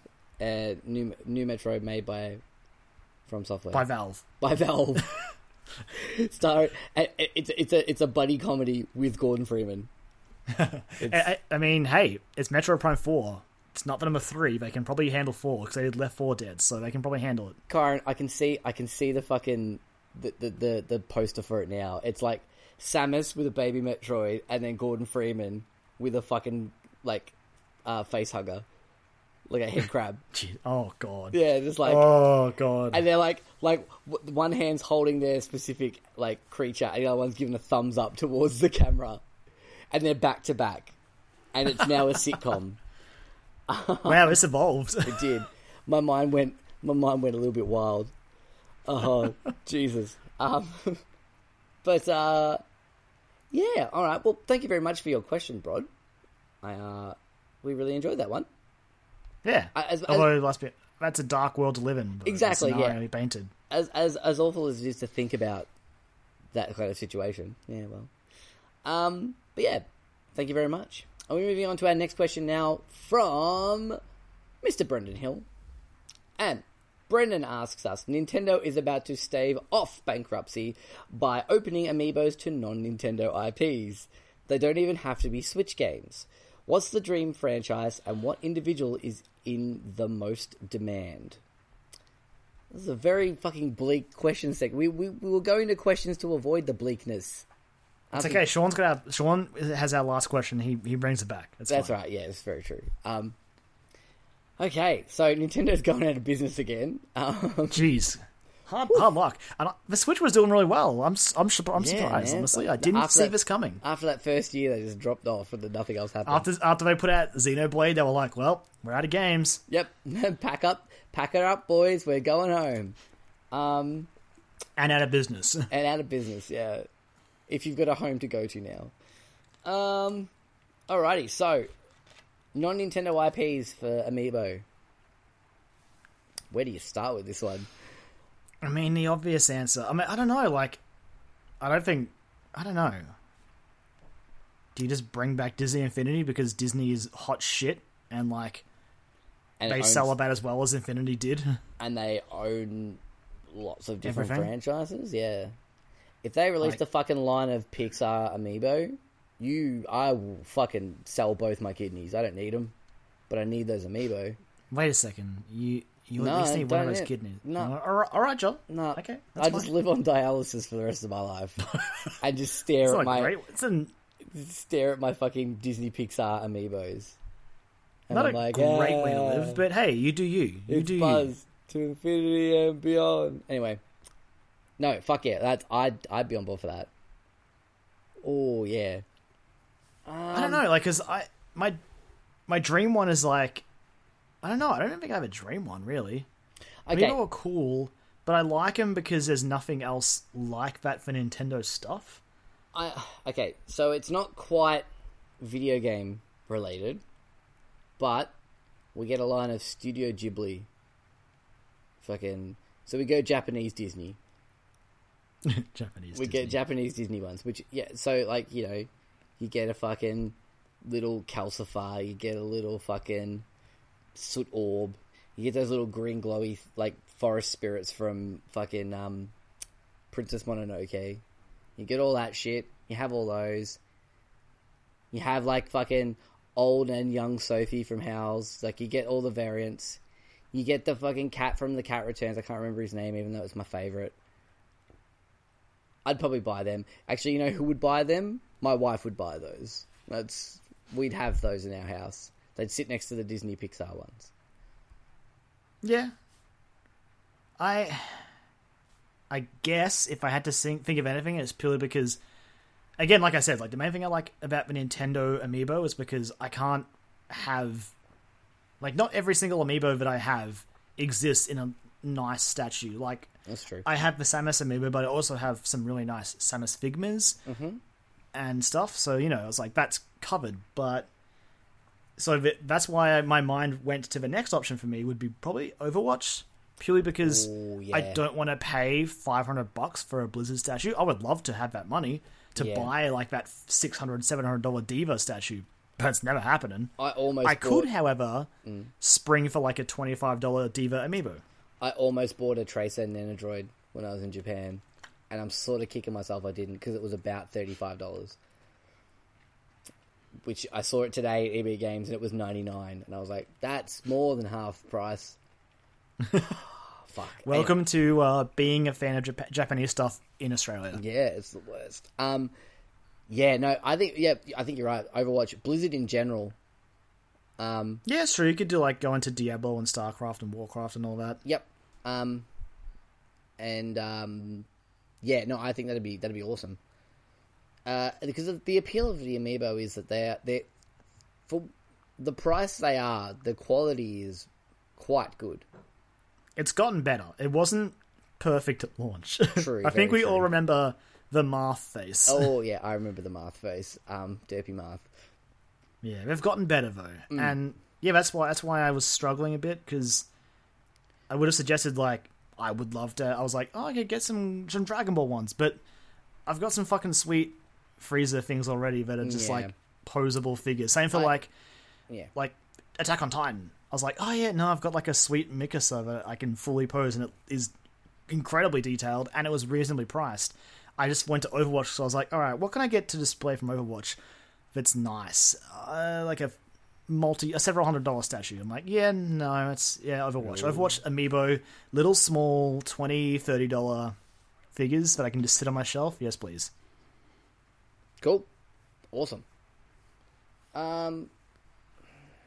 Yeah, because I mean, if you look at the ones that they've done for like the non-Nintendo, I guess, IPs already, like you look at the Bayonetta one and the Ryu one, they're just the ones that I've got on my shelf. Or the fucking Shovel Knight one. The Cloud Strife one looks amazing. Cloud Strife. They didn't do the Shovel Knight one, though, don't forget. Oh, Joel, you've just reminded me there's more Shovel Knight Amiibo coming out. Oh, fuck, there is too. It's King Knight, isn't it? And it's King Knight and Plague Knight and Spectre Knight. Fuck. Thanks for the reminder, Joel. I've got a pre-order those. But yeah, I think because Shovel Knight was like, Nintendo was like, hey, you can do an Amiibo, but didn't they roll it off of the Infinity production line? Or something like that? I can't remember. I think you might be right. There was something like that it wasn't made by Nintendo. It wasn't made by Nintendo. It was just like authorized. Yeah, Nintendo like gave them like the right to use the packaging and like the technology, I guess, in the base, and and made them Nintendo compatible. And like they had like the Amiibo packaging and all that. Yeah. But I mean, they were slightly bigger too. The Shovel Knight one's slightly bigger than. Yes. It's got a unique base as well because it's Shovel Knight. It does, yeah. Oh man, Just do all of them. Just do everything ever. Just make them the new pop vinyls and make them better. Yeah, I don't like pop vinyls. The only pop vinyls I like, I've been given like 2 or 3 for my birthday from like co-workers, and I think it's just because pop vinyls exist, partially because it's like, oh, this person sort of likes pop culture stuff. Yep. And there's like 6 billion to choose from, so... And they're cheap. They're cheap. They're cheap. And some of them are okay. Like, your diva is pretty fucking cool. The fact that it's like a little tiny diva that sits in her mech, that's cool. Yeah, I've got diva. I was given a Marjorie Tyrell one. Yep. It's okay. It's Marjorie Tyrell. It's fine. Exactly. I'll take it. But yeah, like, I would much prefer having just everything be amiibos over pop vinyl for sure. They don't even have to work in games. They just have to be this is the same style of statue. Just a little, like, $20, $30 statue. Just do that. We're getting dangerous because this could really just be like, Japan, just make gachas of everything. I was just about to say that. Gacha of that. I was like, just make them like $15 gachas. Fucking let's do it. And you get... Let's do it. Let's go bankrupt. Yep, but that's where I live my... I've danced with the gacha fire when I was over in Japan. And let me tell you, if I lived there, oh boy, I would never have any change. On the streets. I would live on the streets. Yeah, I live on the streets. I'd be surrounded by fucking cats in boxes. And Karen, I got a do you know what I got? One of the gadgets I got is literally a samurai duck. It's a duck that's got like a little mustache, like a little, like a ponytail. And he's got like a little straw hat. And he's like dressed as a samurai. It's just a duck samurai. I don't know why, but I bought it. And it's awesome. And I love it. When my housemate was over there, he got me a Fire Emblem gacha. And it's like one of the little Pegasus Knights. And I was like, this is beautiful. I love it. I bought figures that were in gachas. I paid money for them. I paid more than I would have paid in the gacha machine for them. I have a Risei that's on my keyring now that's a gacha. I swear it's a gacha one. And I paid probably about 3 times as much as I would have paid for it if I got it out of a gacha machine. So make everything gacha. Yep. Essentially. Done. Amiibo gacha. Oh, fuck, that's a dangerous fucking world. It is. It's a terribly dangerous world to live in. It's awesome, but it's dangerous. You could sell the Overwatch ones in loot boxes. Oh, instead of little capsules there. Oh, yes. Why aren't there fucking blind box ones like that? Because it's bad. It's dangerous. Don't do it. True, yeah. It's gambling. Let's not do it. Let's not go down that rabbit hole. That rabbit hole is where the industry's lived for like the last month. Oh, yeah. And you know, we've hardly talked about it. We've talked about it in the past. Yeah, that's the thing, because like we talked about it at the start, then you went to Japan, and you got back, and it was like, well, everyone agrees it's bad and evil. Everyone hates loot boxes. It's like, all right, cool. I mean, I've got nothing to contribute to this, so sure. Everyone is correct. Everyone's right. Like, you know, if I was here, I would have said the same thing. It's fine. Cool. All right. Well, thank you, Brendan, for your question. Even though, again, we went to this is a dark episode, Karen. It is dark. It's a really dark episode. It is. From about, like, 40 minutes in to now, it's dark. Oh, boy. So I guess last question will pick us up. Hopefully. Yeah, let's do it. So, our last question comes from the one, the only, Mr. Sean Kirkpatrick. The wonderful, wonderful, wonderful human being and lovely person that we both think is fantastic. He designed all our graphic design work for all our social media stuff. He drew that amazing picture of us. He's just an excellent person. He's great. He's a really, really awesome person, and we love him very, very much. An asker of a million questions. And I mean that in a good way. It sounded very, very like negative the way I said that, but I did not mean it that way. We want questions. He brings us questions. We do, yeah. And he gets mad when we forget to ask him, so it's totally fair. But Sean asks us this week: the Switch has well and truly killed it in its first year. From your perspectives, what is the reason it was so successful? And I think we've said this multiple times this year since getting our Switches. I think the reason it's so successful is it does what it said it would do, and it does it well. From the initial reveal, like late last year, where I remember watching it going, this seems cool, but is it really going to work like that? I'll believe it when I see it, yeah. And then we got Switches, and I was like, no, they were right. This is genius. Like, the very first reveal trailer showed what it could do, and then it did it out the box. And it does it almost exactly the same as it does in those videos. Like, it's insane. Like, it's Yes. the purest form of advertisement that you can get. It's like, cool, yeah, so you just plug it into this little dock and it comes on your TV, and you're like, yeah, alright, what's the loading time? There's no loading time. The only loading time is for your dumb TV to catch up. That's the only time it has to load. And even then, it's usually pretty quick. Yeah, exactly. It's just the same amount of time it would take to change from like a whatever input channel that you've got on your TV. So I remember trying to navigate the Wii U and how slow it was and garbage, God. And like it took like a million years to start up, and then there was do anything, and then it just had like no games.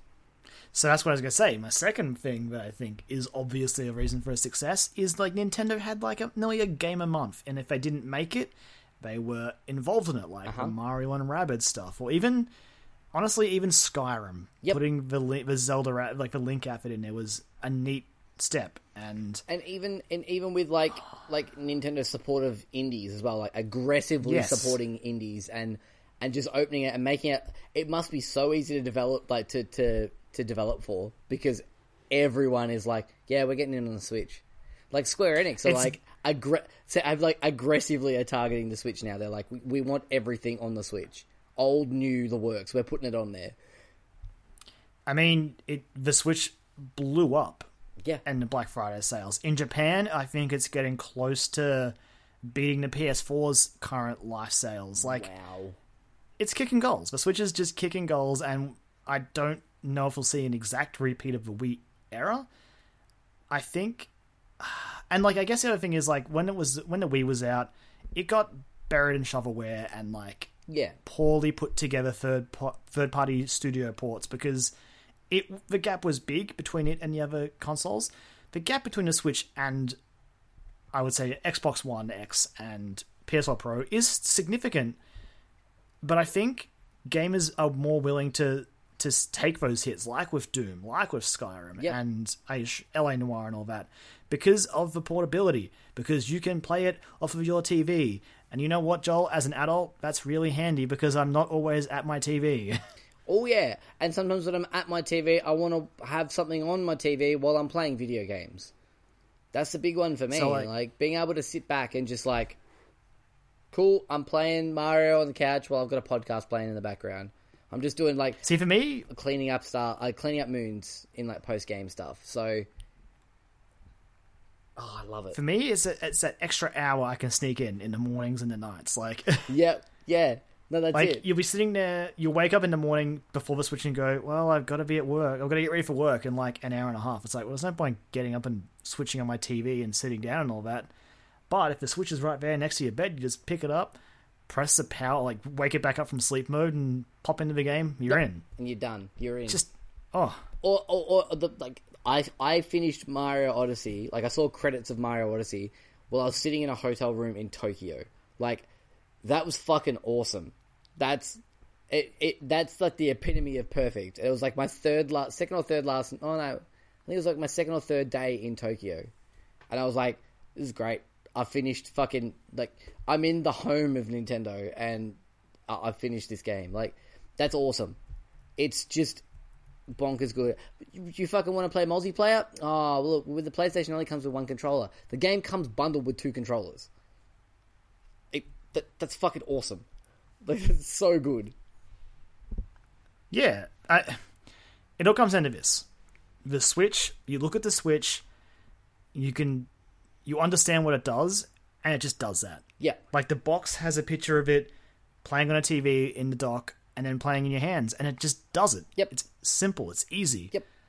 And I think the other thing, too, you were saying about the Wii being, like, just, like, piled on with shovelware. I think the Switch, like, Nintendo have realized that instead of going down that cheap route, they could go down the indies route, which is also quite a cheap way to go, but there's also a lot more meaningful stuff there that people want to play. So it's sort of the best of both worlds. There are some other contributing factors as well. Apparently, I mean, there's a couple of Jim Sterling videos about this where he talks about like the situations with Steam and all that, and he talked to some indies about getting their games on Switch. And not to generalize all of them, but a couple of ones he talked to definitely mentioned that Steam is just garbage to put your game on right now because of all the green light and like how much crap gets auto-approved and put on their store. A couple of them said that Sony's just generally uninterested, but Microsoft apparently has stuff in the pipeline. But like Nintendo's got, it's a new audience, new platform, hungry gamers wanting more games, and it just makes sense. Especially when like that was one of the things when like you saw when the Switch got first announced, and you saw the video, and you saw it working, and you're like, okay, that's how it works. And then you see it in videos of people actually doing it in real life, and you're like, oh, it's legitimately like that. And then let's not get ourselves though. The HD Rumble stuff, whilst good in practice, was terrible in that like reveal. Oh, absolutely, that was awful. But like, yeah, once you get your hands on it, and you're like, there are some games where it's like, this is actually fucking great. Like Mario Odyssey, when you get on the scooter in New Donk City, yeah, and you accelerate, like you can feel it. It feels like you're holding onto like the handlebars of a scooter, and you can feel like the engine rumbling through your hands. It's really special. It is. It's cool. Yeah, but then the next thing was, like, they hadn't announced any games for it, and nobody believed that there was going to be any games for it. And now, look, there's every week there's at least like 12, 13 games being added to the store. Well, and while not all of them are good, but, you know. I remember the reveal event, and I remember them showing the Xenoblade trailer and going, this game is coming out this year. No one believed him. It's sitting on your Switch right like, now. Yeah, sure it is. I'm like, I sit here now, and yeah, I was playing it about 3 hours ago, fighting a boss, and it was just like, the game came out. They did it. Yep. Before this game from Monolith Soft, it'll probably be like 100 hours long, and they got it out this year. It's insane. Nuts. So yeah. I'm super excited to see what their IP lineup is like next year. Which hopefully we'll get a taste of it very soon. But yeah, like I think that's why there's just been so many contributing factors have worked in Nintendo's favor for this thing to be an absolute runaway success. And I'm so glad it is, because it is such a special little machine, and I love it so much. Nintendo deserves this success. They do. They deserve their failure for the Wii U, and they deserve the success for the Switch. Absolutely. Yep. Because they went back and they made a platform, a console that did what it was meant to do at the box with little effort. Yep. And people might say, oh, but like the online this and all this other stuff, and it's like, well, no, they didn't talk about that. They still haven't talked about it, granted, but no, they didn't focus on it. It's an issue. The things that they said that it would do, it does. And that, I think, alone in this day and age is very, very powerful. So kudos to that. Let's be honest here, like, I mean, I shouldn't get a pass on the online stuff. God, no. But I use my Switch to play single player, so it's not really an issue for me. That too. And like local multiplayer, like if we were to hang out and like play a couple of rounds of Mario Kart or something, like that kind of stuff. I will be the first to like tear these guys to the ground when Smash comes out on it and plays like garbage online. Don't get me wrong, I will be. Oh yeah. But that's the thing though, like in that reveal, they show people like playing together and like doing local multiplayer and stuff like that. And it works like that. So again, that's another thing that they showed. They're like, this is how it'll work, and it does. So yes, yeah. Oh, Nintendo, bless you. For now. Thank you, Sean, for reminding us that they haven't in fact gone bankrupt. Yeah, exactly. They haven't gone bankrupt, and you've ended this episode on a really nice, jolly note of us getting to talk about how good the Switch is again. And we should probably finish it with our catchphrase as well, which is put everything on the Switch. Get Atlas on the horn and get Persona 5 on the Switch. Who was it in my Doki Doki Literature Club? Just put that on the Switch. Team I don't know. Salvado? No, I'm not saying anything else. Like, I don't think it would work on Switch. No, that's all I'll say. I don't think it will. Well, yeah. Get Game Grumps and get Dream Daddy on the Switch. Yes. Get Dream Daddy on the Switch. Get that new cat dating game. Get that on the Switch. By the way, Kyron, there's a new cat dating game, and I want to play it. I was going to say, there's a game also coming out where it's like a dungeon crawler dating sim where you get to date your weapons. And they're like attractive anime characters. What? Have you not heard of this? I'll find the link to it after. Kyron, let's wrap this episode up because I want to go look that up. Holy shit! Thank you so much for your question, amazing. Sean. You've finished our episode on a nice bright note, and now I get to go look at awesome dungeon crawling dating sim. So fuck yeah. Awesome. I think it's an episode, Kyra. Well and truly.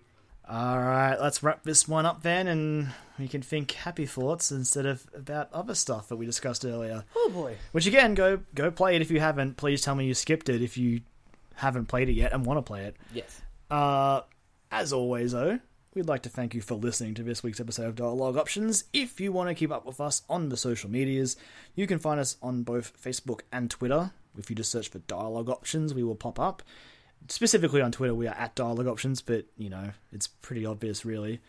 As for myself, you can find me on Twitter at LemonManX. Most of my tweets have been about how crushing Christmas is, and also how excited I am to have Xenoblade, and also just general erratic moments of me getting mad about Shadow of War's storytelling. Oh, so, yep. you know, nice. Business as usual, really. Yeah, sounds about right. Where can I find you, Joel? You can find me at JolieMac, where I've been tweeting. The last thing I tweeted about was Toki Toki Literature Club. But yeah, there's been some funny stuff I posted. I retweeted a tweet from Chrissy Teigen, who's John Legend's wife, and she's also like the commentator on Lip Sync Battle as well. And apparently a massive Animal Crossing fan. And she just tweeted out, "These pocket Animal Crossing animal people things. They aren't our friends. They're jerks. Who makes certain couch demands before visiting someone's house, then shows a video montage of them sleeping on it. I hate these people." There's also the bigger question to ask, why does it take that one guy like 7 hours to cook a pizza? That's true. How is he cooking his pizza? Yeah. That's an issue. Oh, it's like slow cooking. Slow cooked pizza. That's apparently. for a pizza? Yeah, it's slow cooked pizza. That's where it is. He's cooking it wrong. Hey, you don't know that. You haven't tried that pizza. It could be the best pizza of your life. I doubt it. Oh, naysayer. Anyway. Oh boy, that's all I've been tweeting about. Okay. Also, before I forget, whatever podcast platform of choice you listen to us on, feel free to chuck us some stars or some thumbs or some shares or whatever it is you do, because it helps and we appreciate it. It does, and leave a little review and say something nice or not nice if that's what you want to do. But you know, we'd like to focus on the nice stuff. But if you honestly have criticisms as well, let us know. Yeah, like, obviously, if we're doing something not great, we want to hear what that is so we can do it better. Yep, 100%. Unless what you want us to do is to talk about Persona less, and I'm sorry, it's never going to happen. Oh, yeah. Next year, we're getting like 2 Persona dancing games. We are. Strap yourselves in for that week. Oh, yeah. No storylines, though, Karen. Anyway. But sweet Persona dancing remixes. Fucking yes. Yes. Oh, yes. Anyway, we'll let our wonderful theme song by Azure Flux, Strike Witches Get Bitches, take us out. And we'll catch you guys next week. See ya. Bye.